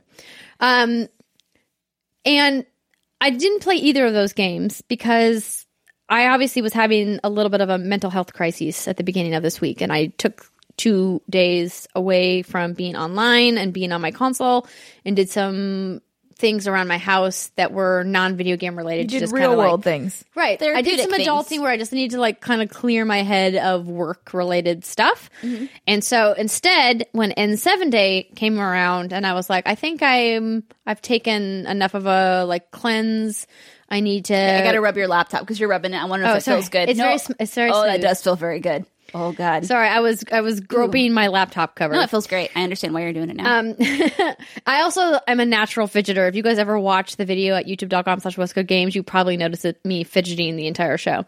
And 7 Day came around and they made the announcement that they released this new patch to make the game Mass Effect Andromeda enhanced for Xbox One X. And so I thought to myself, I go, you know what? I haven't booted up Mass Effect in a long time. I did put my Mass Effect 3 disc in to install it for backwards compatibility because I wanted to go back and visit that game. But I was like, you know what? Why don't I check this out and see what this patch is all about? And I will say I was pleasantly surprised with how good the game looks. Now, mind you, some of the animation issues that existed in the game at launch still exist now. They obviously have patched out a lot of the really horrific stuff. And it's not as noticeable, but in the wake of games like Red Dead Redemption 2, Assassin's Creed Odyssey, God of War, you know, it's not as easy to look at, you know, facial animation and go, this is acceptable. But I also remind myself that a video game doesn't graphically need to be photorealistic in order for me to enjoy it. And there's so much more that I love about it. And I got so engrossed in playing this game that I played for 6 straight hours last night. I just like booted up. Wow. I spent more than a healthy amount of time recreating my Red Rider, which is what I named her. And I started out the game and I'm playing now. Sounds like a villain. Red Rider. The Red Rider. I mean, I could play her as a villain, but I don't. Is her last name Hood? The Red Rider. No, but Hood? it Oh, should. come on. No, but it I'm should so be. good at these jokes. You're working your way up to a good dad joke. Someday your joke might make it onto one of my postcards. Yeah. That's when I've peaked. Yes. I will quit What's Good Games and walk away into the sunset. She'll become a joke writer. There's something there. But I've been really enjoying going back, and it's hard because I would love nothing more than to lose myself in Mass Effect Andromeda and play through all of that again and experience it with a fresh set of eyes and kind of relive it, because so many people reached out to me after I was tweeting about in 7 Day about how Andromeda was their favorite in the Mass Effect series, which was unexpected for me. Yeah. Because 2 is clearly the best Mass Effect game. We'll talk about that more in the third segment. But I think that when we played it at launch, it clearly wasn't ready. And now they've made some significant improvements in the game, and it's been a while since it was originally released. And I would say to anybody, I said this on Twitter, I said, if you missed it or you didn't play it because, quote, someone told you it was bad, you're missing out on a really fantastic Mass Effect game. And obviously it's up for debate which Mass Effect is your favorite, but overall this was not a bad game by any stretch of the imagination. There's a lot of really great stuff in it, and I've been enjoying it, but I'm now juggling Mass Effect Andromeda, Red Dead Redemption 2, Spider-Man, Assassin's Creed Odyssey, Destiny 2. Destiny I've kind of put on the back burner. Because like I love Destiny and I love our What's Good Guardians, and every once in a while I see it on the cross media bar on my PlayStation, and I'm like, I could just jump in for a couple dailies really quick and like jump in and out. But I know that once I jump in, I'm probably going to stay in. But they're going to have a December event, and they're supposed to have, the season pass content. So I might just wait until the next big content drop happens to get back in, because there's just so much I need to play that I haven't played. Yeah. I feel like I have my life back. I mean, we'll talk about this later. Now that I finished Red Dead Redemption 2, I'm like, oh, I've come up for air. There's a whole beautiful wide world around me that I forgot about completely. Well, I mean, in January is on the horizon. It's getting so close. Everyone leave me alone. All I want to do is sit in my house and play Red Dead and not talk to anybody. So yes, let's transition into Red Dead Redemption 2, and I'll talk more about Mass Effect Andromeda in the if I feel like it in the third segment when we have our N7 discussion. So Red Dead has obviously been dominating a lot of your lives and clearly all of our lives, and for good reason, right? Like this is a game like this comes along, I think, like once in a generation for video game consoles, and there's a lot to be said for it. I don't regret the things that I expressed on this show about that game when it first came out in our review in progress discussion. A lot of those concerns I had still exist. But I will say a lot more of the highlights and what makes this game so special have shown themselves and presented themselves over the course of the 50-odd hours or whatever I'm at for gameplay. I think I'm at like a 65% progression right now in that game. And Brittany, you obviously finished it. I did. So what percentage completion were you at when you finished? 87.3 or something. That's pretty impressive. That's pretty good.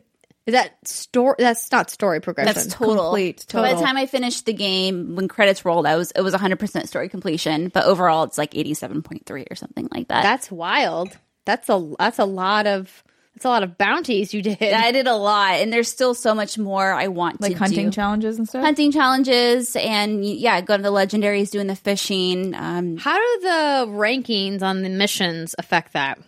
Because I feel like I got bronze or silver on almost all of the mission rankings. So did I. So I don't think it impacts that. Well, because you don't know what the caveats are for how you get the gold ratings or whatever, right? Until after you do the mission, yeah, and then it shows you all the requirements. I didn't even realize they were rating me. Yeah, so I know what you're talking about now, but I'm like, oh, yeah, like because what the fuck? You don't know the requirements. How would you know? It would be completely spoilery if they gave you the requirements ahead of time. And so no, I think you just have to do it. It's like a replayability thing to go back and do it again. And do it. Yeah. So after you complete a mission, obviously you can hold the button and it'll show you. Most of the time, it's like get this amount of headshots, complete this mission within a certain time frame. But there are some where too busy looting all of the bodies. This is going to take me 12 years. Yeah, I'm going to be here all night. I've failed all of the time missions, every single one. I don't even try. I don't really care. No, that doesn't impact anything. But no, it's again, this means completely spoiler free. But I feel like in the beginning or the first half, even maybe the first 2/3 of the game, I felt like, okay, like I'm taking my leisurely pace. This is great. I like starting, booting it up and just hunting all day or just exploring all day because there are so many interesting things to find in that huge, expansive game world. Things that you're like, what the fuck is this? What is this doing in here? But it's so fun. I want to talk about one of those that I ran into because it was just so, I just laughed. I was so happy. So I'm just running around like you do on your beautiful horse. With its beautiful butt, its beautiful animated butt. It's a great butt. And the muscles in that butt are so good. Yes, they really are. I aspire to have a horse butt. The horse muscle animation is so fucking good. Yeah. And I mean, anyways, so I'm running around on my horse, kind of just doing what you were talking about, having a nice quiet time. And I come across this kid. And when I say kid, I mean, I think he's probably like 19-ish, 20. That's a kid.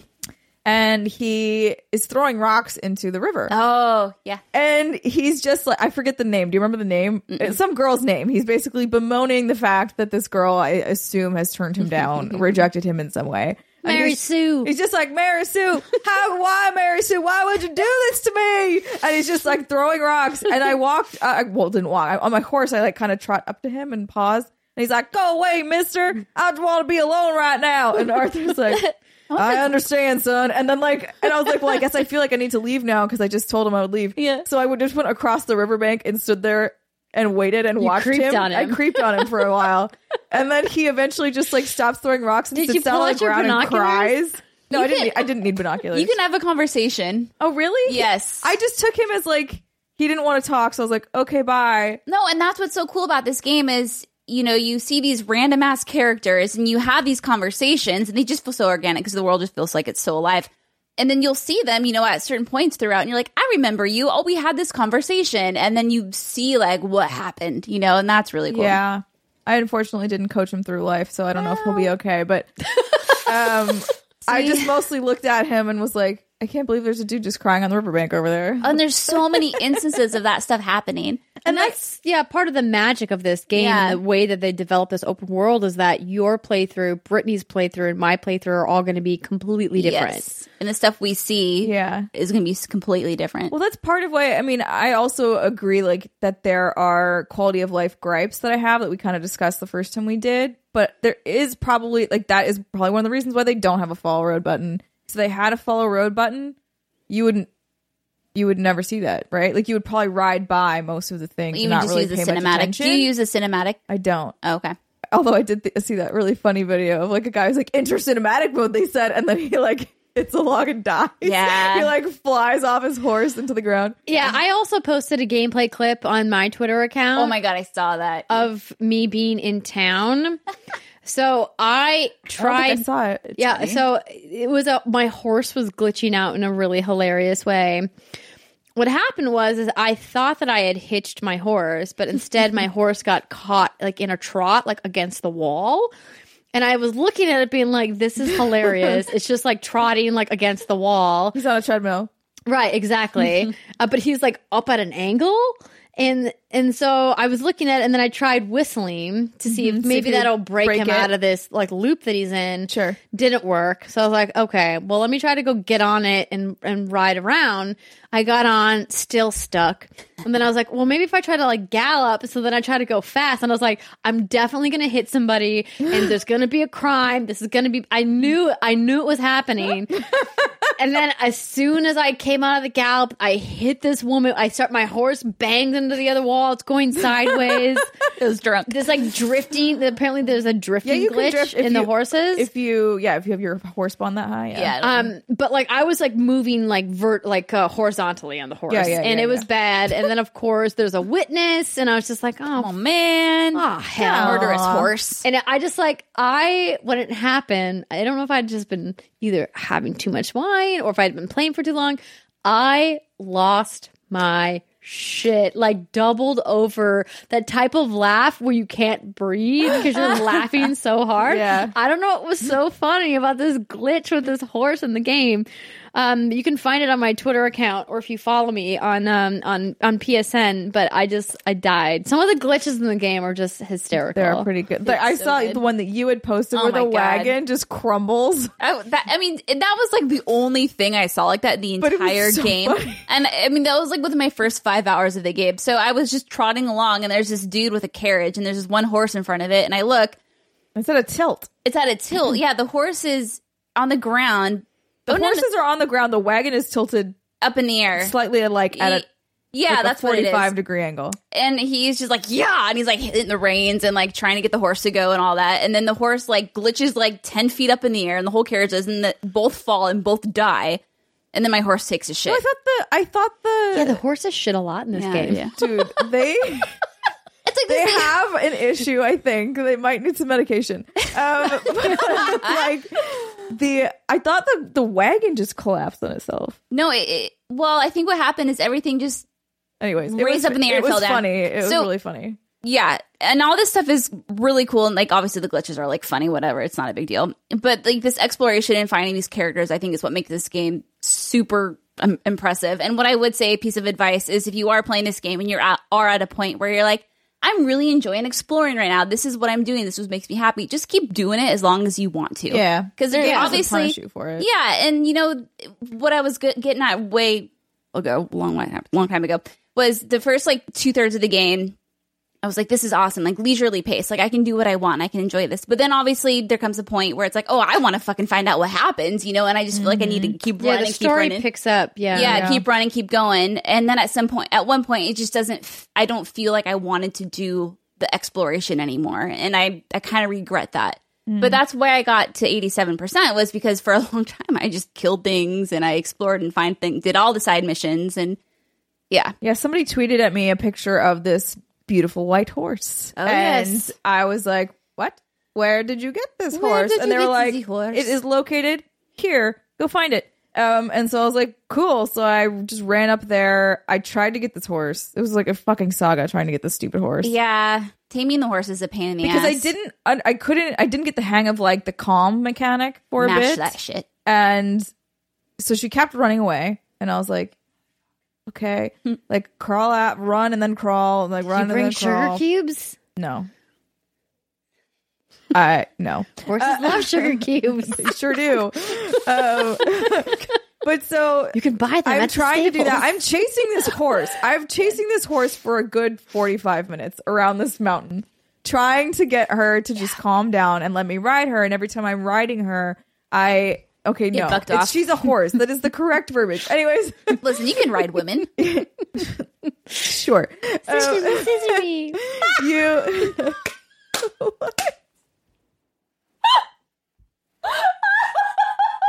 What did you say? It's a South Park reference. But I didn't hear you. Just keep going. Okay. Oh, that's also what she said. But I love that you pulled that out of your ass, Andrea. That was so good. Oh my god, I'm dying. Okay. Just keep going. I'm chasing this horse around for like 30 to 40 minutes. Eventually it gets to a point where she's run off somewhere and I can no longer tell which tracks are new. What? She just snorted. She just snorted. That was Brittany, by the way. Are you going to be okay? Will you live through this? Yes. Great. Continue. Glad to hear it. Y'all are ridiculous. And I wish that I had heard what you said now because I don't know why you're laughing so hard. Rock, paper.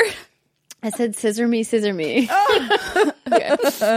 Continue. It's not as funny the second time. It's not, but I'm sorry that I missed it. Anyways, chasing this damn horse around. Got lost to the point because it's a white horse in the snow. Right. So I was like, cool. I guess I'm done now because I legitimately don't know which way she's gone. And there were animal prints everywhere. It was just there were tracks everywhere because I'd been already chasing her for like 40 minutes. And so I just left and had to totally leave and come back a few days later after doing a story mission, which was kind of annoying. But then I got her. You did get her. I got her. That's a pain in the ass. Beautiful, and I love riding her around. And I'm like, my horse is prettier than your horse. Nah. What did you name her? Artemis. Ooh, lovely. Yeah. Oh, that's so much better than my horse names. What are you going with? You have a naming mechanism? So one of the horses I got through a mission, but I'm not going to talk about that one. No. So my first horse I named May, M-E-H, because it was a really shitty horse.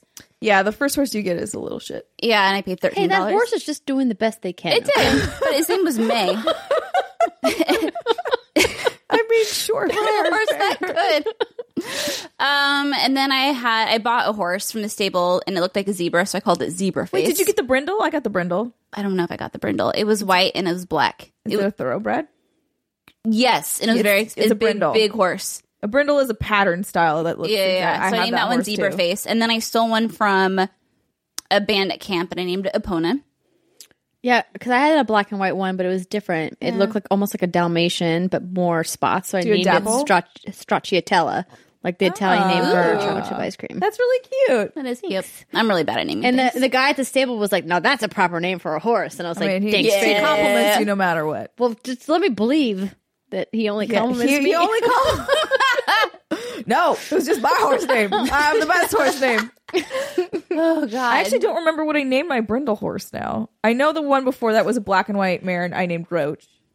Aw, that's cute. But then I got the thoroughbred, and I was like, she's awesome. Yeah. But I don't remember what I named her. But now I have Artemis, and she's my main girl. Artemis.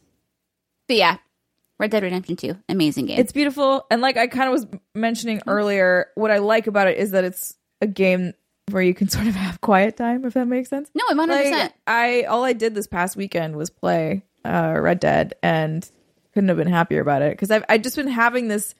I've been having this craving where I want to go to the woods, and I just want to not talk to anybody. I want to not have my phone. I want to not have any sort of technology. Mm-hmm. Just want to like chill out for a minute and look at nature. I can't really do that because I have a job and I have things to do. But what I can do is I can ride my horse in Red Dead Redemption out to the middle of nowhere. And it's almost the same thing because the game is so beautiful. It is so beautiful. And also the music in that game just is... Yeah. This game takes you from the highest of highs to the lowest of lows. And I feel like no matter what you're doing, there is a specific piece of music to accompany that moment. It was interesting that you say that, because I got a press release about the amazing artist lineup in the soundtrack, and I had not heard any vocal tracks to any of the music. Everything had been instrumental. And not that the music was bad, but I just felt like so much of the time it was so quiet and not necessarily really like impactful in the scene until one specific pivotal moment in the story where you have to get on your horse and ride from one location to another. And Red Dead 1 did that. Well, not Red Dead 1, but Red Dead Redemption. Oh, see, I obviously never got to that point in Red Dead Redemption, where then there's this like big song and you ride through the whole length of the song. And I was like, that's really cool. It was the D'Angelo song. No, not D'Angelo. Yes? D'Angelo? I think it's D'Angelo. I was like, that doesn't sound right, but maybe. No, it's some of the most moving moments, I feel like. Oh, maybe I'm screwing the this songs, up. I'll look it up. Oh, God. They so Red Dead Redemption, that game is old, so I'll explain that moment because I haven't gotten to this one yet. It's on the ride to Mexico. So like you are on your horse and you just get across the bridge, and then a song kicks up, and like you just ride and you play the song unless you fuck it up like I did and you accidentally like get off your horse or you shoot your gun or like you do something stupid and then it is the music D'Angelo. stops. Oh, It's a brand new D'Angelo song that's never been heard before that debuted in the game. God, it's just so good. Just all of the singing and the campfire songs and the music that accompanies those moments. It's just really moving. And I'm someone who usually doesn't pay attention to the music in games. Yeah. It usually doesn't. It's not something I'm like, oh my God. But in this game, I'm definitely like, that was moving as fuck. Yep. And yeah. I also really like the camp aspect, and like I enjoy that the camp feels alive. I enjoy that these people will walk around and talk to each other regardless of what you're doing, and you can either be part of it or not. And I don't know. I appreciate a lot of things about this game. Yeah. It's my little hidey hole. It's definitely a game that encourages exploration in a way. And I said this on Jared's show on Red Dead Radio, and I may have said it on this show, in a way that I haven't felt since Skyrim. And exploration in the Elder Scrolls franchise is obviously a huge part of the building of that massive RPG. And I appreciated Jared having a spirited debate about the RPG mechanics in Red Dead. And while somebody tweeted to me that even internal Red Dead developers agree that the RPG mechanics are basically non-existent and don't impact gameplay. Thank you, vindicated from the actual developers, that they don't really exist in this game. Right. regardless, I think the exploration element is such a front and center feature of this game that I wish that more people would understand that that's really what this game is about. And I think that some of our initial criticisms maybe came up from the fact that we were playing kind of under the wire, trying to get as much of the game experience as possible before the review embargo lifted. And now that we've had some time to kind of breathe with the game a little bit, we can appreciate all of those different small facets and how those little moments really make this game something truly special. Again, as Britt said, like, not to take away from some of the complaints or the gripes that we've had with the quality of life stuff that Steimer also mentioned, that stuff still exists, and I hope that maybe they refine that or can patch out some of the rough edges in that regard. But I don't think enough can be said for the immaculate work that Rockstar did creating a world that people want to get lost in and don't need to have a beacon on their map to enjoy and can just walk around or get on their horse and just get lost. Yeah, you can just turn off the HUD. You can turn off like all of it and then just wander around and see where you end up, which is really cool. And that's why I kind of like that it doesn't have any RPG mechanics in that way, because you couldn't do that in Assassin's Creed. You'd wind up in an area where someone's really high level and just one-shots you. And you'd be like, that feels like shit.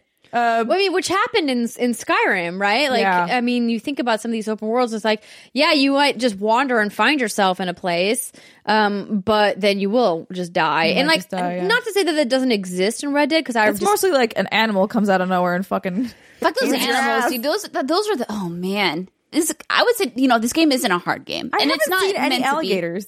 What? They're everywhere in Saint-Denis. I have seen none.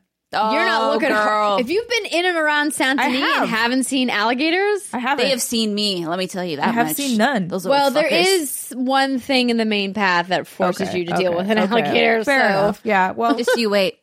Just you wait, Henry Higgins. Just you wait. Brandy, do you remember that reference? Yeah, that was from.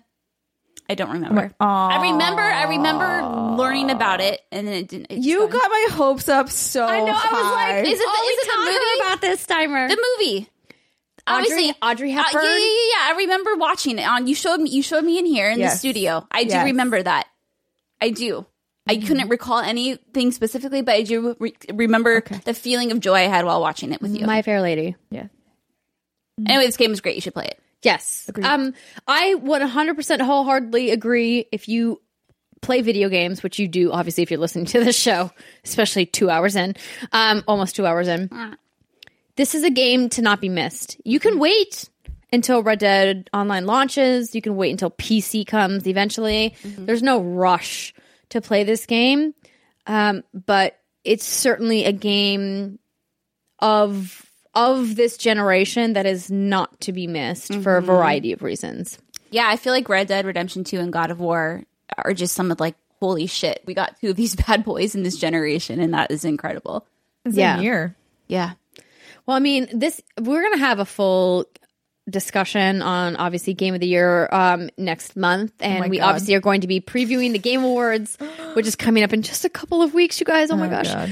But Red Dead certainly stakes its place in history. Jared had asked me when I was on the show, where does this fall in Rockstar's game library of like best Rockstar games of all time? And I said, this clearly is in the top 3. And to me, I named top 3 as GTA 5, Red Dead Redemption 2, and GTA 3 in no specific order, not ranking them. Yeah. But like those to me are the top 3 games, and I go into the details as to why they are. If you guys want to listen to that, please do go to friend of the show, Jared Petty's YouTube channel, youtube.com/hopblipandajump or hopblipandajump.com. You can check out Red Dead Radio. But this is like really, really fantastic work from Rockstar. Yeah, it's easily become one of my favorite games of all time, like hands down. It's moved me in a way that few games have. And I can't wait to do a spoiler cast with you ladies. Spoiler cast is happening. Speaking of which, let's talk about this now. We have a bunch of spoiler casts in the pipeline we've got to do. We've already agreed that we're going to save the Life is Strange spoiler cast until episode 2 is about to come out, which somebody just reached out to me about, again, not episode 2, but like when's the spoiler cast happening. Yeah. I think it's a good idea for us to do those spoiler casts right before the next episode launches, because it'll be like fresh in everybody's mind. But we still said we want to do a Spider-Man spoiler cast eventually. We want to do a Red Dead spoiler cast. I hope someday we can talk about Assassin's Creed Odyssey spoiler cast. Oh, God. I don't know if that's... I will smile and nod during that It's conversation. just more of like, I really, really, really enjoy that game. It's just going to take me a while. Okay. So maybe we'd put that off the table. Yeah. I think that one has to be thrown. I think that one has to... So then maybe I just spoil it at some point. Yeah, Because again, like it's one of those things where because Assassin's Creed has so much more RPG mechanics, it's harder to get through. Yeah. Because you can't just go through it. Whereas you can just run through the story of Red Dead if you want to. I would like to talk to you about the story because Jason's been playing it, and I know he's like, I don't know how far into it, but I watch all the story cutscenes because I'm fascinated by the story. The story is really good. It's just it's like one of the best I've ever had, Assassin's Creed, and they just announced all of these amazing things that they're doing. Oh shit, we forgot to talk about that. We didn't talk about that in the news block, but they announced that they're raising the level cap yet again. That's not the most important part. The most important part Go ahead. is transmorphing or whatever you want to call it. Basically transmodification where you can put the shitty stat armor but the look of it onto the nice gear, which is what I am immediately Is that your going to face do. paint thing you love so yes, much? my like weird Kratos armor thing I love. It's the hunter's. It's so vest. good. Yeah, the hunter's vest. I love the crown. This one like bullshit crown that I found, which I talked about in the show a couple weeks ago. I think them implementing that is fantastic. Is such a nerdy RPG thing to do that we don't see enough of in games, and that's a real commitment to their hardcore fan base. I think they're really investing in the idea that they've spent a lot of time building this massive world in Odyssey, and that they're allowing people who have completed the story, gotten to a specific point or a specific level cap, to regain ability points. They said, listen, we've seen all your progress. We know what you've done. We're going to help you kind of like re-level yourself to go experience, because they talked about the stats. Let me see if I can pull this up here. Statistics. The stats of how many people finished the story but like had still so much of a open world completion yet to go. And they were like, clearly this means that we need to do something to incentivize people to go experience all this content that they've missed. And so I feel like Ubisoft is listening to their community in a way that we don't see a lot of developers do. Like, obviously, a lot of developers and publishers listen to their communities. Sure. But in terms of like real world changes to the actual gameplay of these games, like this is something that I'm super excited to see. And I think that this is indicative of the work that they've done on their other live service franchises, like For Honor, which they've done a lot of work on, like Ghost Recon, like Rainbow Six Siege, and obviously what we can anticipate them doing with The Division 2 next year. Oh my gosh, the headline on Eurogamer, Assassin's Creed Odyssey is getting gear transmog. Dude, yeah. it's like the fact that they're doing it, that alone, I'm like, I will finish this game now, which sounds stupid. But one of the things that was frustrating me was like, I'd go into a thing and then I'd see a cutscene and she wouldn't look the way I'd want her to look, and I'd be like, meh. Like I just right? Like I have a little huff. Like, you'd grunt a little to yourself. So we talked a little bit, but let me give you some real world facts here. So Tom Phillips over at Eurogamer writes, Odyssey has some snazzy looking armor and weapons, though you have to replace them fairly quickly as you acquire higher level gear, but more common looking bits and pieces. You can pay to upgrade your armor at the blacksmith, but it's simpler to just keep equipping newer items instead. The feature arrives in the game later this month, and then you'll never have to choose between that lovely looking helmet and something that actually raises your power. Odyssey's level cap of 50 is also getting a boost after Ubisoft found people were hitting it without even exploring half of the game. Ooh, wow. 20 new levels will be unlocked later this month for a total of 70. Handily, if you're already at level 50, any existing XP you've earned will be automatically converted into ability points when the new levels are unlocked. It's really cool that they're able to do that. Like that they've built tech in such a way that it's still tracking on the back end. Yeah. I love this. This is such a player first decision, and it makes me want to jump back in. I was playing Odyssey just a couple nights ago in my like constant conundrum of what to play right now. Sure, yeah. I jumped back into Odyssey because I'd been missing Cassandra, and I just can't get over not only how beautiful this world of Greece is that they've created, but just how dense it is for how large it is.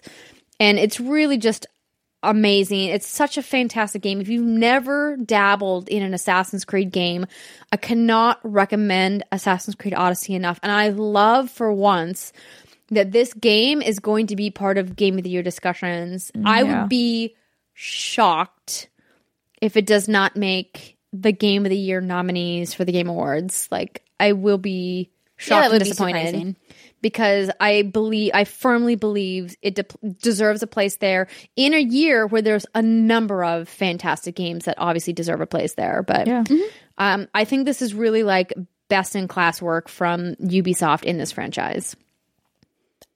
This is your favorite AC? I haven't finished the story because it's going to take a lot to topple Brotherhood from a gameplay and story perspective because for the same reason why I think GTA 3 and GTA 5 are vying closely for top positions.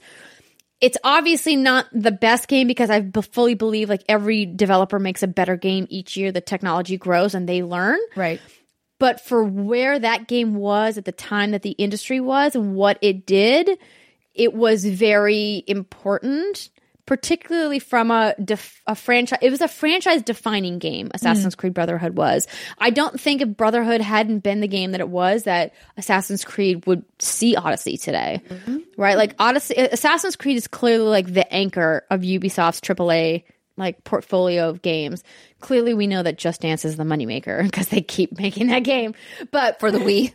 but Assassin's Creed is like the game that people know Ubisoft for. Yeah, sure. Yeah. And that game routinely sells 10 million units when it launches, which is phenomenal. Which, by the way, there was a report that Red Dead Redemption 2 has shipped 17 million units I saw this that. week, which is Was it 17? crazy. I thought it was 11. No, I guess it's 17. The number I saw was 17. That was not, I believe, a Rockstar announcement. It was an analyst projecting how many Bananas. has been shipped. But Not surprising, but bananas. that would make it, I believe, would make it the number one selling game of 2018. But we don't have those numbers yet.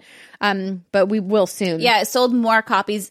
RDR2 sold more copies than RDR has in the entire 8 years that it's been a thing. That's not surprising. That is No, but it's still it's shipped, yeah. right. But it's still Just to shipped. retailers. I'm same. curious, though, in a year where Black Ops 4 is crushing it and where Call of Duty has been at the top. I was actually going to bring this up in the news segment. Oh, and shit, I I haven't even played Call of Duty completely yet. All I forgot. want everyone to know is next Friday, Pokemon Let's Go comes out, and my life is over. No one crickets. No, here's the thing. I was about to say, in my mind, I immediately went to, how does Britt not have her copy yet? I should have emailed Nintendo. Why am I not on top of this? Oh, yeah, that's right. I'm underwater with the little... That was what was going on in my brain. That was why there was cricket. Although it was funny because both you and I just looked at each other. Okay, and so at went, least I know where Stammer in my was. mind, I'm like, oh no, why have I not reached out to Nintendo about this? That's me, like business Andrea just immediately took that over. was what you were doing. What I was doing was judging her, which is what she thought. What I will say though is that you can judge me all you want, but I know, you Pokemon judge Let's Go too, is going to be the perfect game for me post RDR2 because it's that God of War syndrome where I hopped right back into Far Cry 5 after God I of did War, the and I'm same. like, this is why am I doing? No, dude, I had a good time with Far Cry 5, but that's to not go the way from to a do fucking that. masterpiece like God of War to that was just difficult. So now I'm in that same boat. I can't hop right back into Shadow of the Tomb Raider. I can't hop into Spider-Man. I'm going to have to go into Pokemon Let's Go. Have to, in air quotes. Palette cleanse. And Yeah, I'm very, just very gotta- excited to do the midnight release. I'm assuming there's a midnight stretch it release. out. Because, I mean, it's Pokemon. Like, I am very happy to do midnight release and experience it with everyone. There's something about that hype when everyone's playing at the same time. What do you think about the news that came out earlier this week that they're finally going to track your steps in the background? Thank God for Pokemon Go. Jeez Louise. Like, that has been so necessary. Are you familiar with what this means? But now it's going to be a step counter. Well, essentially, they're going to allow you Now to it's your hatch exercise certain types mobile. of eggs that you couldn't hatch before, Because or if that you- you would have to yeah. go on specific. If you wanted to tracks hatch to your do. egg, Summer, you'd have to have the app open.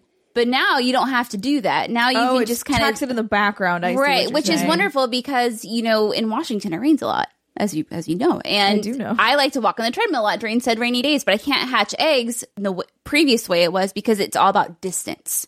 But now it's tracking your steps. And you're like, look at my treadmill. Look at it says how much I'm hatching distance all my I'm covering. eggs. No, this is wonderful. This should have been a launch feature. I can't wait but to see it's how fine. many people take this to the gym and they're like on the treadmill. No, I actually enjoyed playing Pokemon Go when it first came out. I'm not going to try to pretend like I'm a Pokemon expert or that I know what I'm talking about. Pichu. What'd you call I it? will Pichu. play if you want to come here and you want to go like down by the marina on the Embarcadero, which is a very hot Pokemon catching I feel like you've been spot. promising me this since Let's go. we started. I feel like we've said a lot of Pokemon, let's go. Pokemon, let's go. Wah, wah. Simon, are you in? You gave me a side eye like, am I not invited? But you just talk shit about Pokemon, so I don't know how you feel. No, Oh, Simon, I'm going to put that you. wasn't what that was. Okay. She made It was a just a mark. regular side eye. It was just a a snarky traditional Steimer. regular Steimer side eye. Yeah. Okay, I know we got kind of off track here, but I did want to just mention that because I think that the Odyssey news was great, and if Yes. you guys are playing, you should go job. back, and hopefully Britt will have more to say about Pokemon very soon. I'm so excited. I'm And going to cry.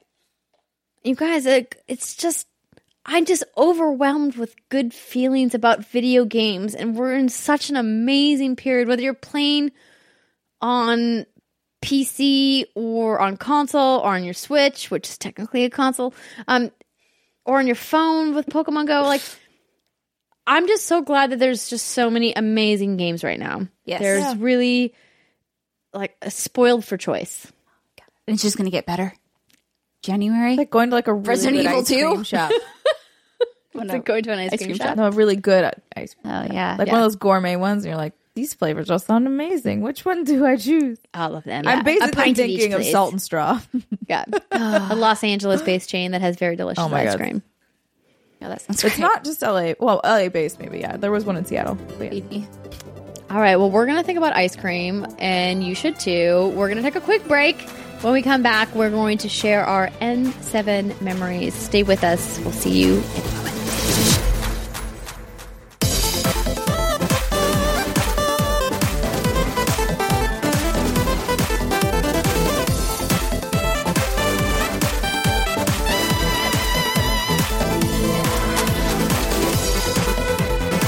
Welcome back, everybody. It's segment 3 of the What's Good Games podcast. And as we have mentioned earlier in the show, it is now time for us to celebrate the annual tradition of N7 Day. And Steimer very accurately pointed out none of us are wearing our N7 gear. I am wearing a very old Infamous t-shirt. It's true. And I'm wearing a shirt that says, "Don't look back, you're not going that way," which is good life advice. That is fantastic advice. Britt, what are you wearing? I am wearing the Ocarina of Time depiction of Sheik and Link back to back. She, or he, is on their harp, and Link is on his Ocarina of Time, and they're singing a song together. Well, they're not singing. They're Why do you say she or he? Because Sheik is Zelda, but Sheik pretends to be I believe, a male warrior. I mean, I would say male warrior because like the boobs are like taped back and like there's big pectorals. Like Joan of Arc style. There you go. Because she's trying to hide her identity from the great evil Ganondorf. And so But it's still Zelda. But for the majority of Ocarina of Time, you think Sheik is just like this male Sheik warrior, and then you find out, oh, it's actually Zelda at the end. So that's why I said it that way. Spoilers. Oh man, 1998 spoilers are real. 20 years, baby. That's lovely. Thank you. I feel like, well, I mean, I was going to make a comment on your amazing collection of tank tops that have video game references. Yeah, I have a lot. I need to stop. It's a No. real problem. Never stop. Summer's like, yeah, it is. I've seen your closet. Girl, I've seen your closet. Both of you have. N7, Mass Effect, BioWare. But Andrea Renee, What? before we do that, Yes, we have a thing we need to do. Is it time to talk about our Turbo patrons? it is time to talk about our Turbo patrons. Wait, what? I don't know. Why? Wait, why? I don't know. She was just getting all excited. We've gone a little off the rails, you guys. I'm trying to match you. We don't get to be in the same room together very often anymore because life is hard. But when we do, sometimes we kind of lose it a little bit in a good way. We hope you guys are having a good time with us this week and enjoying the show. So, Brittany, for people who may not be aware, who are the Turbo patrons? Our Turbo patrons are those who pledge $20 a month to us or more on Patreon. And we appreciate them very much. And what we like to do is we like to read their names every month. Because we're like, you guys are, all of you are awesome if you support us on Patreon, even if you don't. Download our show. You give us a review. You comment on our social channels. We love you. But this is just an extra special shout out for our Turbo patrons. Yes, because if you want to have your name horribly mispronounced, on our show, the show to go to. This is the tier for you. Yep. Steimer, are you in on this? You want me to just no, me, Brittany, because I don't have. You guys both. Have, okay. I don't want to do that over your shoulder. It's gonna be. I feel like I need to start because of the name of this first one. Go for it. And whoever made this account, I love you from now until the end of time.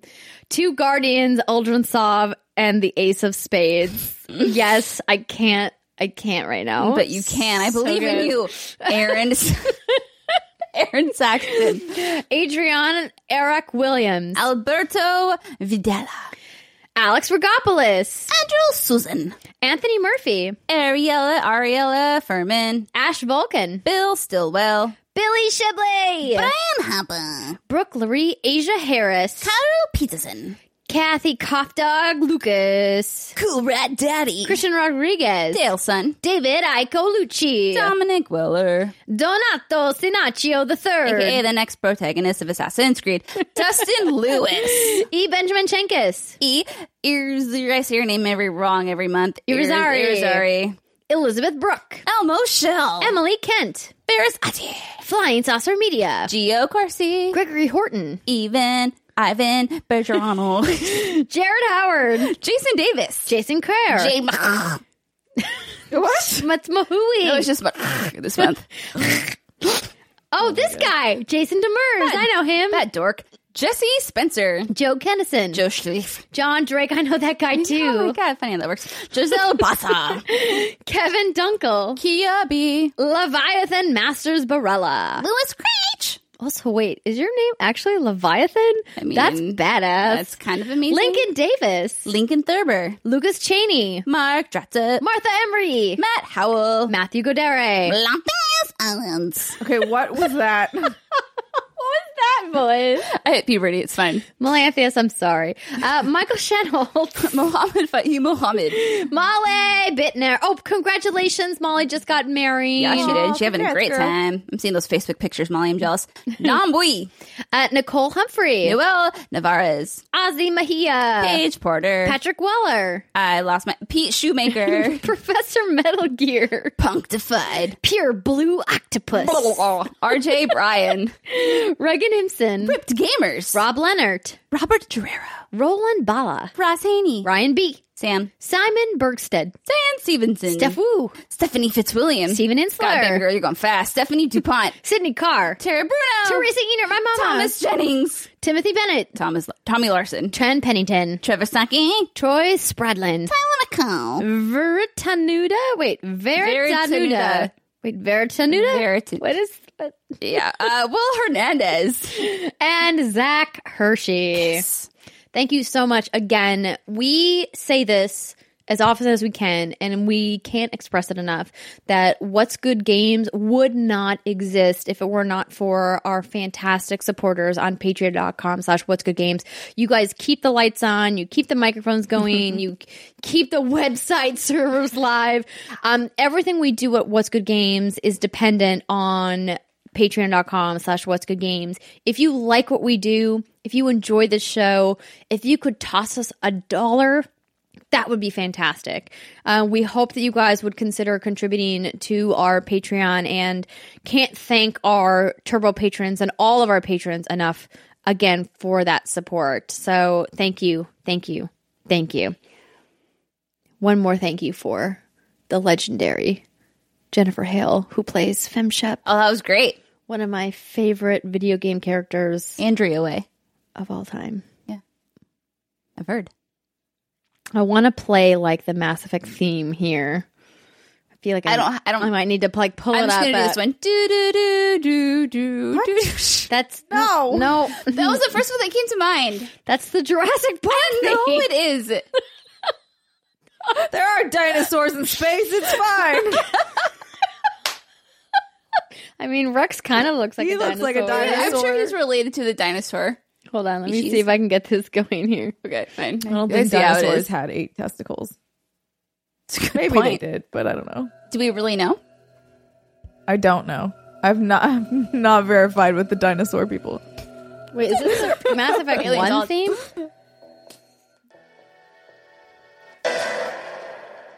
There you go. There we go. Oh, there it is. This is the original Mass Oh Effect. God, that takes me back. So good.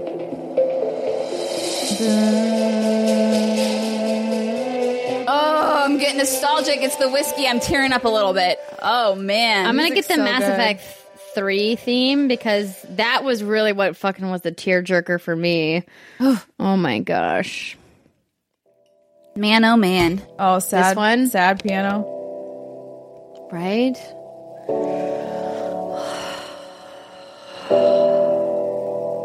Let's just have a moment for the piano.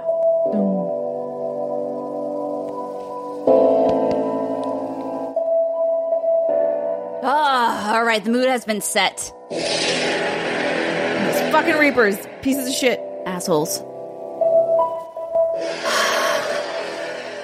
Okay. I'm Okay. gonna do a fade out here.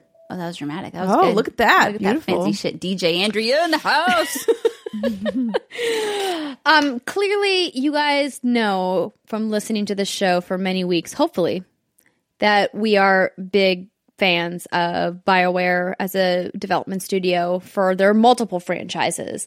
But N7 Day and representing what Mass Effect as a franchise means to us as a gaming community is super special for people that have been fortunate enough to play. And there's just something emotional about this franchise that I personally have never felt with any other video game franchise ever in my life as a gamer. How about you two? Is there... It's not the only Would you- one, but it's definitely like one of the few. You know, it's interesting because when I first played this game, I was very new, so wet behind the ears, if you will, when it came to video games journalism and the industry as a whole. And I grew up in a really small town where I don't know how to articulate this, but I never felt like the world was quote against me, and that's dramatic and all. But I guess what I'm trying to say is when I played it at the time that I did, I don't think I fully appreciated it for what it was. And I think if I were to replay the franchise today, I would appreciate it 1,000,000 times more. But because it's been so long since I've played it, I feel like my initial playthrough didn't quite grant me the appreciation I should have for it today. What I can say is I really love the series and I love the franchise, but I feel like if I played it today, like I said, being as involved in the industry as I am and having more of a broader view of the trials and tribulations that face especially women in power and all that, I think I would have gotten a greater satisfaction from it. And I'm assuming that's probably why some of the reason why you and probably you appreciate FemShep as much as you did. The powerful female character with red hair. Yeah, I mean, yes, the red hair was certainly a qualification, but what I love so much about what BioWare does is that I created my FemShep in a bubble and she was mine and had my experience. And when you go online and look at YouTube gameplay videos of people's male Commander Shepard or female Commander Shepard and just how different they all look. And I think that is really why people connect with this game on a really emotional level, because so few games allow you to not only physically transform a character to how you want them to look, but also through narrative choices allow you to kind of customize this character to be like, if I was answering this question, how would I answer? Or how would I want my Shepard to answer? And there's just not enough games that do that. Obviously, BioWare is not the only company that does this kind of narrative work in video games, but there's just not many people who do it and then thus do it well. Right. Yeah, and it's It's honestly the series top of my list that I want to replay. Because, like I said, I played the first one when I was just started blogging about video games, and I hadn't quite developed that appreciation for game narrative and for the choices and the impact that your choices could have on a story. And so that's why I'm like, I need to replay this. And I've tried to go back multiple times, but then obviously nowadays it's like I'm in the industry and I need to play more specific games to keep on top of things. And I don't have the time. Right. But it still holds up from what I've played. Yeah, Mass Effect, the first one, obviously, came out when I was fresh out of college. I had just started working doing PR for Microsoft Game Studios, which the first game was published by Microsoft Game Studios, was not on PlayStation. And I remember picking it up and thinking, holy shit, this is what games are now. Because during college, I didn't play really anything except maybe my roommate's Wii, right? Mm-hmm. Like when you're drunk and you're like, whoa, mini games, bullied, we're bullying. But like otherwise, I wasn't playing anything. I was studying and I was earning my degree. Mm-hmm. So to come back into it and have it, and just, I remember the first time when you're like walking up into the Citadel to meet with the council. I don't know. I just remember like this feeling of almost just overwhelm. Like just like I'm just, what the fuck? Like what? This is insane to me. And I think a lot of it has to do with what you just mentioned, Andrea, where it's like I made the character look the way I wanted her to. She was mine. She was going to speak the way I wanted her to speak. She was going to do the things I wanted her to do. This was going to be how I wanted it to go down and not just the way someone told me it was going to go. And that was very, very special. And also, it had a cast of characters that were just incredible, and I wanted to actually be friends with and it gave me the greatest love of my life that doesn't exist, which is Caden. And R.I.P. Anyways, and I think it did stakes in an interesting way. What I liked a lot about the first one that the other one sort of lost was, it was more like very like old school, more traditional RPG, and that maxing out sort of the chat allowed you to gain access to, by chat I mean like the either charm or intimidation sort of things. You could then get story to do what you wanted it to do a little bit more. You could kind of like budge around some of the quote unquote harder decisions that they'd put in there, which is how I like to play it. But then later they sort of lost that, and I think this is getting off tangent a little bit, but this whole segment's about tangents. Just go, girl. I think that is why, for me personally, the ending of Mass Effect 3 struck me in such a raw and wrong way, was because traditionally leading up to it, the game had taught me I could do these things, but there was a winnable state in them at all times. Mm. There was a winnable state with Rex. Granted, Ashley Caden, there was not a winnable state. There was always Ashley can GTFO. But also I didn't. Sure. But also I didn't like Ashley. Away. Either you really hate Ashley or you really hate Caden. Either way, that choice I don't think is really. Caden, it's not difficult. My point is like that's not a difficult choice. Yeah, you ask anybody on the street, they know immediately who they're gonna kill. They don't care. That wasn't like a gut wrenching moment for anybody. I don't think. And so for Mass Effect 3 to come along, and then Mass Effect 2, everybody on your Suicide Squad can live. It's called a suicide mission, and yet everyone's fine. Everyone lived on mine, baby. I'm so glad you brought that up, because I played through Mass Effect 2 5 times to get my perfect Mass Effect playthrough. Of course. And I, to this day, have never done that with a video game since. I mean, that's a beefy game to play 5 times. Girl, trust me. I know. I wish we had that free time today. I really do. Right? And like that was what's so special to me about Mass Effect 2, and why Mass Effect 2 remains one of my favorite games of all time. And like the more I think about it and the older I get, the more I feel comfortable saying, is Mass Effect 2 my favorite game of all time? And somebody recently tweeted to me when I asked you guys for your stories, which I'm going to read here in just a moment, that Mass Effect 2 was their least favorite in the franchise. And I just want to remind people, because I was like, in my mind, obviously, I have a kind of distorted perception of how great Mass Effect is. So I was like, let me look up Because the whole genesis for me playing Mass Effect in the first place was because I was in my first year producing and hosting for Mahalo Video Games. I had the distinguished opportunity and honor to be invited by Spike's GTTV, where I first got to work with Jeff Keighley, to be part of a panel talking about the Game of the Year nominees. One of these nominees, Mass Effect 2. I hadn't played this game yet.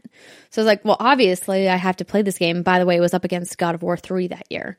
I was like, well, obviously I need to play. And my friend at the time, Joshua Ovenshire, who has now become famously known as Jovenshire from Smosh Games, was like, you have to play this game. You're going to love it. And I was like, oh, I don't know. I'm not really into like those RPG games.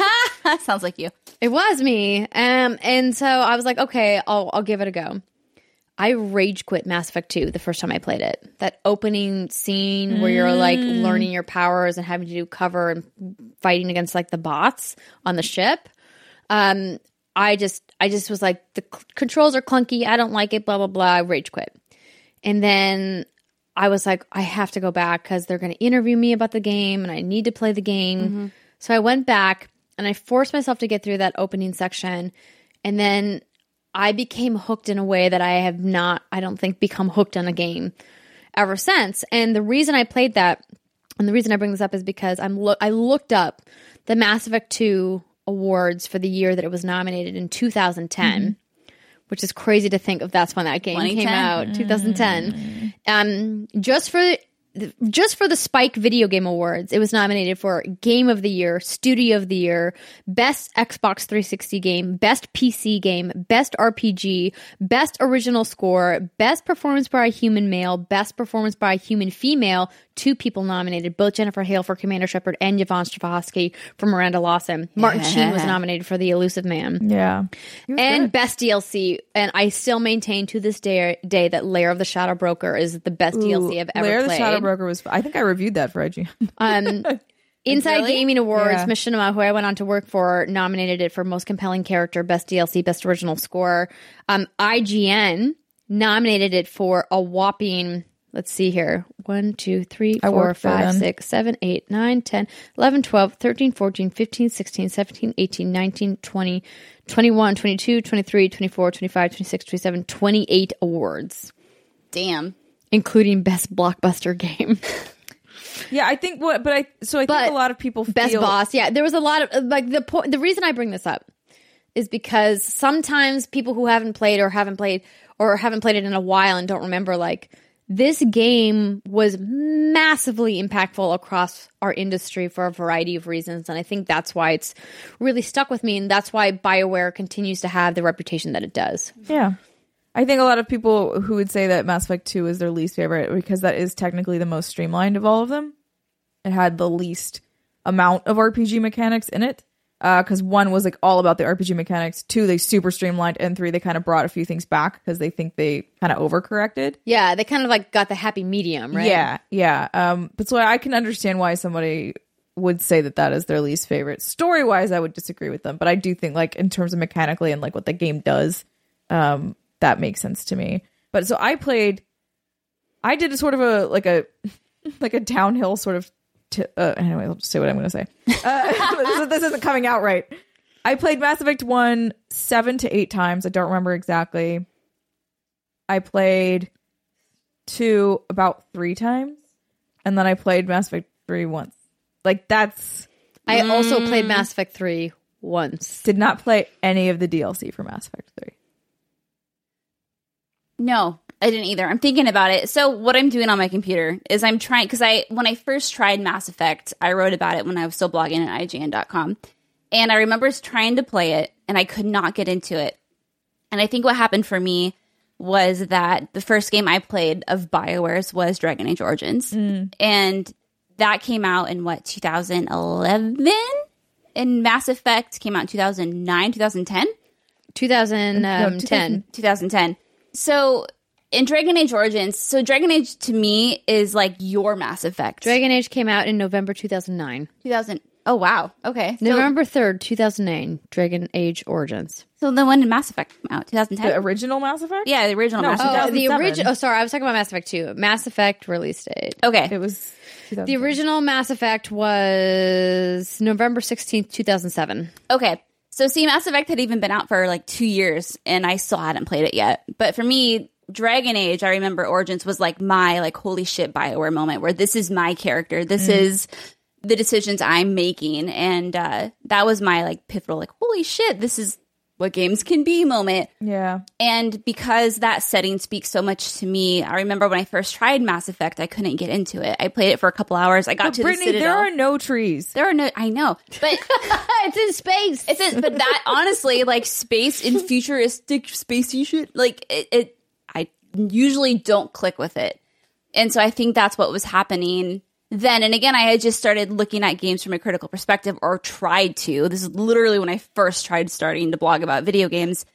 And I didn't have, all I knew were like JRPGs. That was like my thing. So Mass Effect was a whole new ball game.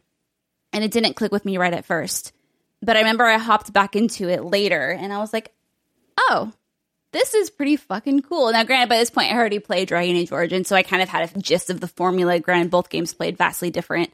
Dragon Age Origins obviously had like the 5 or 6 different decisions you could make. Right. There was no wheel. And Yeah. They were different, but it was in similar style in terms of like, okay, I make choices and this is how the gameplay is very different. But Right. So for that reason, I don't think it blew me away probably as much as it did for you and you. Because I'm like, okay, I've already played this. Yeah. In a sense. But obviously, I've played Mass Effect multiple times. I played 2 once and I played 3 once. And I finished 3 after it had been modified. The ending had been modified. And so I remember when I finished 3, I was like, what's the big deal? Why is everyone so upset? And I think that's because, again, I wasn't sure how to critically look at a game and understand why people were upset as you were, which obviously today I would be. Yeah. And 2, I was like, okay, that was a happy ending. Next, moving on.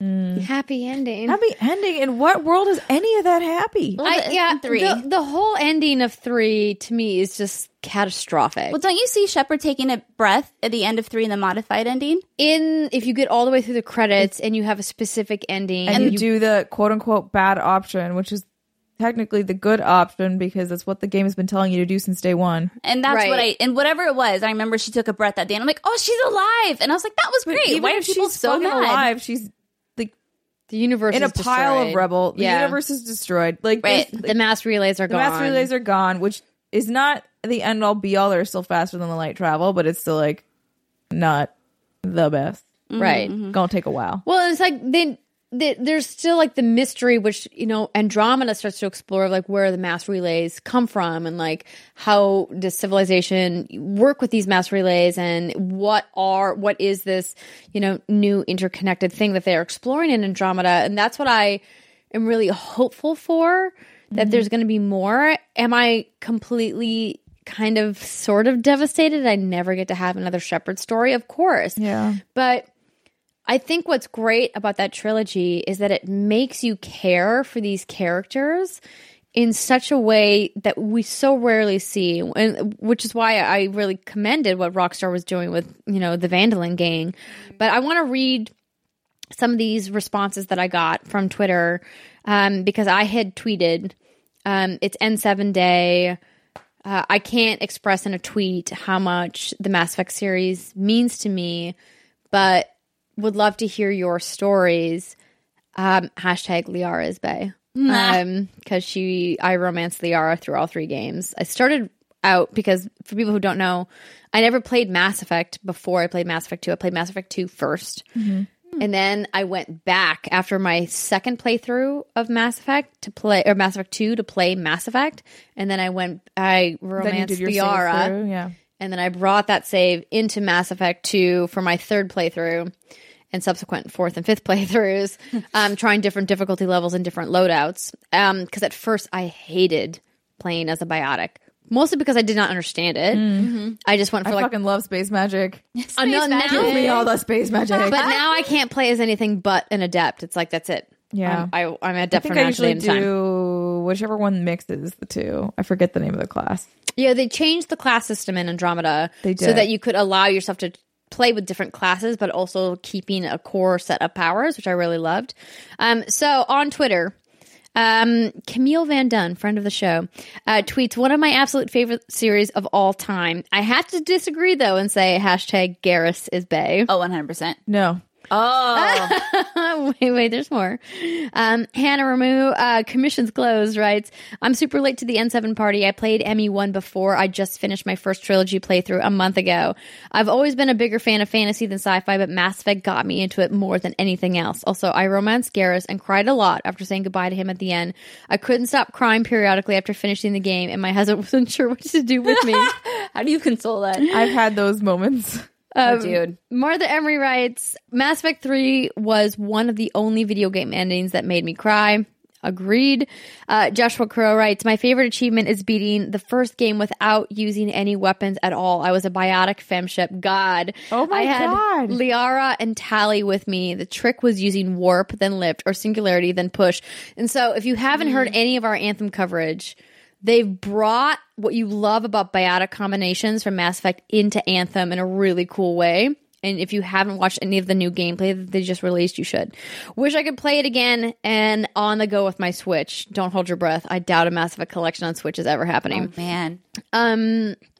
Mario Void tweets, I picked up the first Mass Effect about 6 months after it first came out. I couldn't sleep, so started playing around 3 a.m. on Saturday and didn't stop until I beat the main story on Sunday. Hashtag 2 hooked. That's how I played those games. Really? So I played Mass Effect.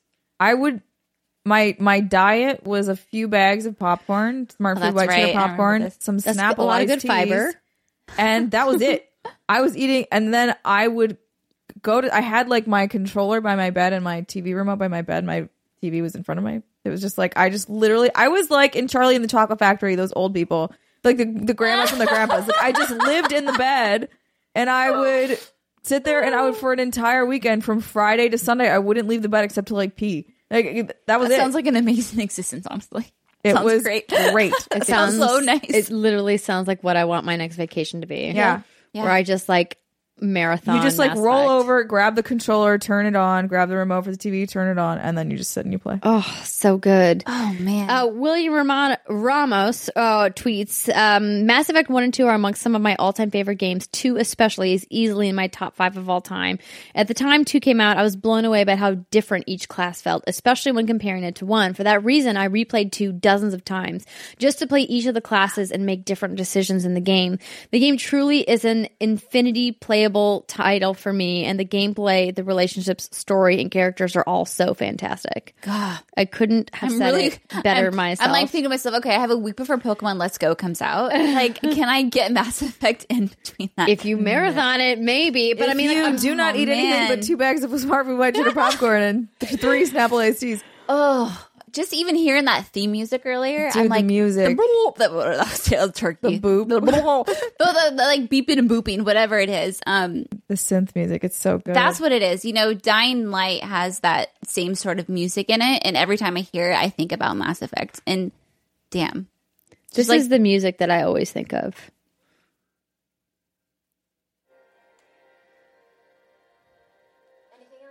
Hold on. I should go. This is not the music. should go. Yes. Oh, Yes. Is that the galaxy map? Oh, wait, what? Whoa. What is that? What's that? Someone's having What's fun happening? on the piano. Why is don't there a know. piano? Dear piano man, please Please leave. stop. We don't want your Why? Why, contributions. piano man? We don't want your stop the contributions video. here. What's going on? Oh, I'm sorry. There's another YouTube tab open on my computer. Okay, let's go back to nostalgia. There we go. Do you remember when the DataPad app came out for iPad back in the day? I would just read that shit at bed. I could listen to this song. Oh like, my on god, loop forever. it literally takes me back Yes. like 10 years. I'm just like, oh, ah. Okay. I love it so much. Oh yeah. Oh, it's so good. Flute. Okay, sorry. And just like wandering around your ship and talking to all the people, your crewmates, and figure out like what new things they have to say to you, and open up the map and picking your next destination. It's just, oh my god. Yeah. I miss it. I miss it too. Oh my gosh, I'm getting emotional, you guys. If you guys have been listening to this and you've never played Mass Effect and you are kind of wondering like what all the hype is about, first off, thank you so much for making it this deep into a Mass Effect heavy segment, not knowing what the heck we're talking about. But I think the thing that is a big takeaway and that I would hope people who've never played Mass Effect that would maybe be willing to try it is that it's a game that has really big themes, really tackling some small intimate issues in friendships and romantic relationships, and then tackling really big issues of how do we save humanity in the face of annihilation, and what kinds of sacrifices does that entail? And from the big decisions to the small decisions, from deciding who you're going to romance and who's going to be your friend and which crewmates you're going to go on your loyalty missions with, all of those decisions and that decision-making process is a reason why the three of us are such dedicated fans to BioWare as a studio, because so few developers are able to kind of nail those decisions in a way that makes it feel real and like it has weight. And that's a hallmark of a BioWare game. And I have yet to find a game who's given me those decisions that feel the same weightiness. I got a glimpse of it in certain series from Telltale. I think they've done some really great narrative work. I've got a glimpse of it even in newer franchises that are exploring what narrative means, like Assassin's Creed Odyssey. And Detroit Become Human is a fantastic example of a game that really kind of makes you make hard decisions. But there's so few that do it and combine it with this massive open world or essentially like linear and open world combined gameplay. And I think it's something that I look forward to exploring and what they're going to do with Anthem, and hope that they can capture some of that magic. And I think that's why it's easy, I think, for me to say that's one of my most anticipated games, because I'm hoping and yearning to replace this experience I'm so sorely missing in my gaming life. I hate to say it, but I feel like if that's what you're looking for in Anthem, you're going to be sorely disappointed. Yeah, I would just about to say, maybe don't go into it with that. I think going next to BioWare, it's fair for you to temper, obviously, the expectation. They have even done so on several occasions to be like, this is geared towards more of a multiplayer action-focused game. They've said that. And I think it's less about the emotional impact and more about like, I just need more of a BioWare game in my life. And if it's a hybrid of another game that has meant a lot to me, like Destiny and Destiny 2 has, if I can mash up the things I love about playing online with my friends and the action and the amazing combat that I love in Destiny, combined with even a little bit of that amazing storytelling that I get from BioWare, then I'm going to be like, please just punch. Please just punch. Are you guys not excited? Am I the only one? I'm not still for Anthem. I am not putting it in that realm, category. I suppose. Like, you think it can't live up to Mass Effect hype? No. I think it's a different thing. I think it's like it's just comparing two different games completely. And I think I'm like, who knows? I could get more playtime out of Anthem just because it is a multiplayer game. It is designed to have more legs than something that is single player. So even though I did play that single player game 5 times. I mean, I played the first one 7 to 8 times. Like, and that was a long ass game. It was not. Yeah. So yes, because I don't obviously think it's going to have the gameplay of Destiny that you love so much, and I don't think it's going to have the Mass Effect story and intimacy that you love so much. I think it's going to have a little bit of everything that you like, but I don't know if it's going to excel at one or the other or both. Are you saying this game is going to fail? No, not at all. I'm besides Resident Evil 2, this is my most anticipated game for next year. Yeah. I'm very, very excited for it, but I think I just have different expectations. If this was BioWare's next Mass Effect game or BioWare's next Dragon Age game, then I would have those high expectations. But for this, I'm expecting something just a little different, a little new, something that doesn't feel completely BioWare-esque, but has some of that charm and spice to it. And also, this is the first time I've ever built a game like this. So, like, you can't go into it with those expectations of, like, this will be a Mass Effect or this will be a Dragon Age, because it is just so wildly different for that team. And I never normally say this, but, like, I feel like I don't get, like, fangirl excited about anything. And this is like the one thing I'm fangirl excited about. I feel like you both are like, wah, wah, No, I'm not. And I'm like, no, I am so no, come on, Andrea. Just let me believe. Just let me have unbridled enthusiasm. You know, Andrea, I and waited. unrealistic, unchecked fucking expectations about it. I waited. How long did we wait to play Anthem at E3? It was longer than I would normally wait for anything in life. It was like 6 hours. We sat there and waited for our appointment. 6 hours? Because like our appointment, like the conference ended, and then our appointment wasn't until like it was one of the last ones. So no, what I would say, like as a friend, if you have realistic expectations in your head logically, but as a complete fangirl, you're like, oh my god, then I'm gonna leave you the hell alone. Yeah, that's fine. You go on. I know what it's like. Trust me. I'm like queen of hype over here. I get so excited for Pokemon Let's Go, and I'm like, oh my god, it's gonna be the best thing ever when I know exactly what the fuck I'm getting logically. Yeah. I will leave you alone. But as long as I just don't want this game to come out and you be like, it's like Destiny 2, where I kind of love it, kind of don't like it sometimes, and it's not what I wanted. As we discussed earlier in the show, it is all about expectation setting. Yes.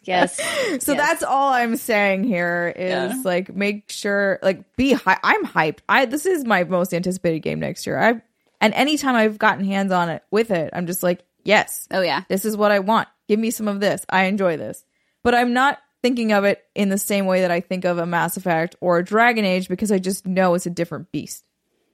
That's all. But you know what? You go on with your bad self. Thanks. Life is too short to not be overly hyped about something. I'm overly hyped for a lot of shit.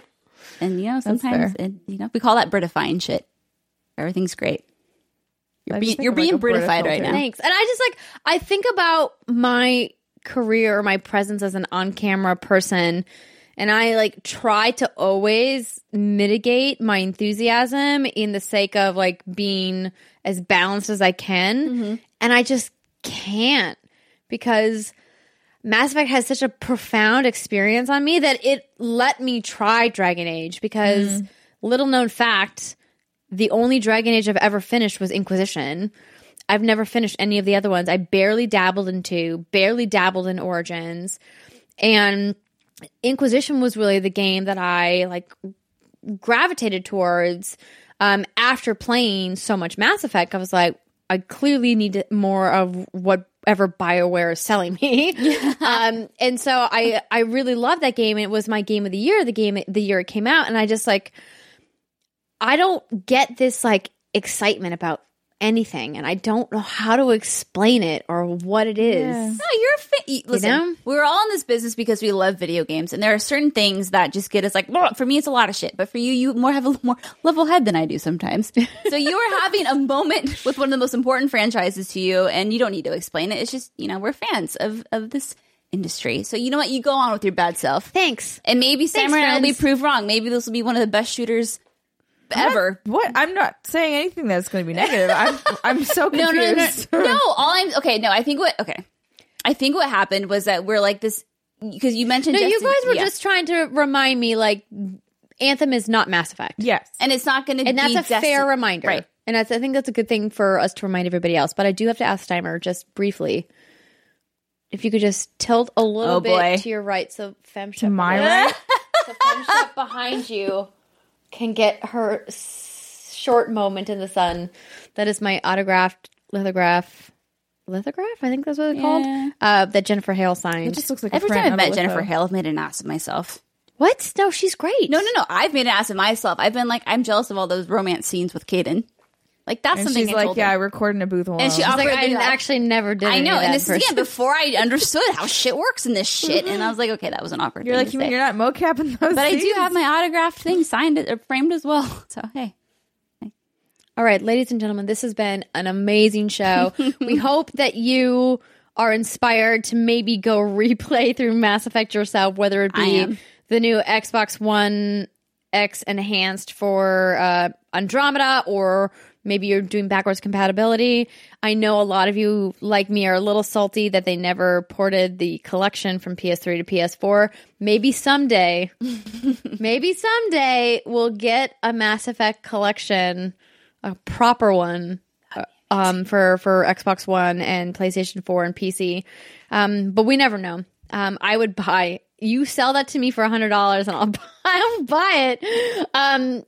And we hope that if you are fans of Mass Effect and know or have a clearer picture of what N7 means to you, that you appreciated this conversation. And please feel free to always reach out to us and let us know whenever you want to talk about BioWare. We're down. And banging.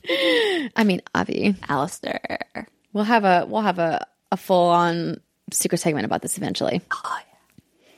We still have it listed, I think, in the Patreon as like a producer segment. Like, do you want to hear what Britt and Steimer want to know what an Angara's sexual anatomy looks like? That's true. I could talk about that till the cows come home. Let's do it. Someone. Patreon.com/games. Don't forget, we'll be streaming tomorrow if you guys are listening to this on Friday with Kind of Funny at twitch.tv/kindoffunnygames for XO18. It's starting at 12:45 p.m. Pacific time, and we got our happy hour Q&A for patrons at 4 p.m. Pacific time. Until then, we will see you next week. Have a fantastic weekend, everybody. Goodbye. Goodbye from the Muppets. Have a fantastic evening. Oh, God. Oh, no. They're Muppets back in town. Slimer's making a face. He doesn't love me.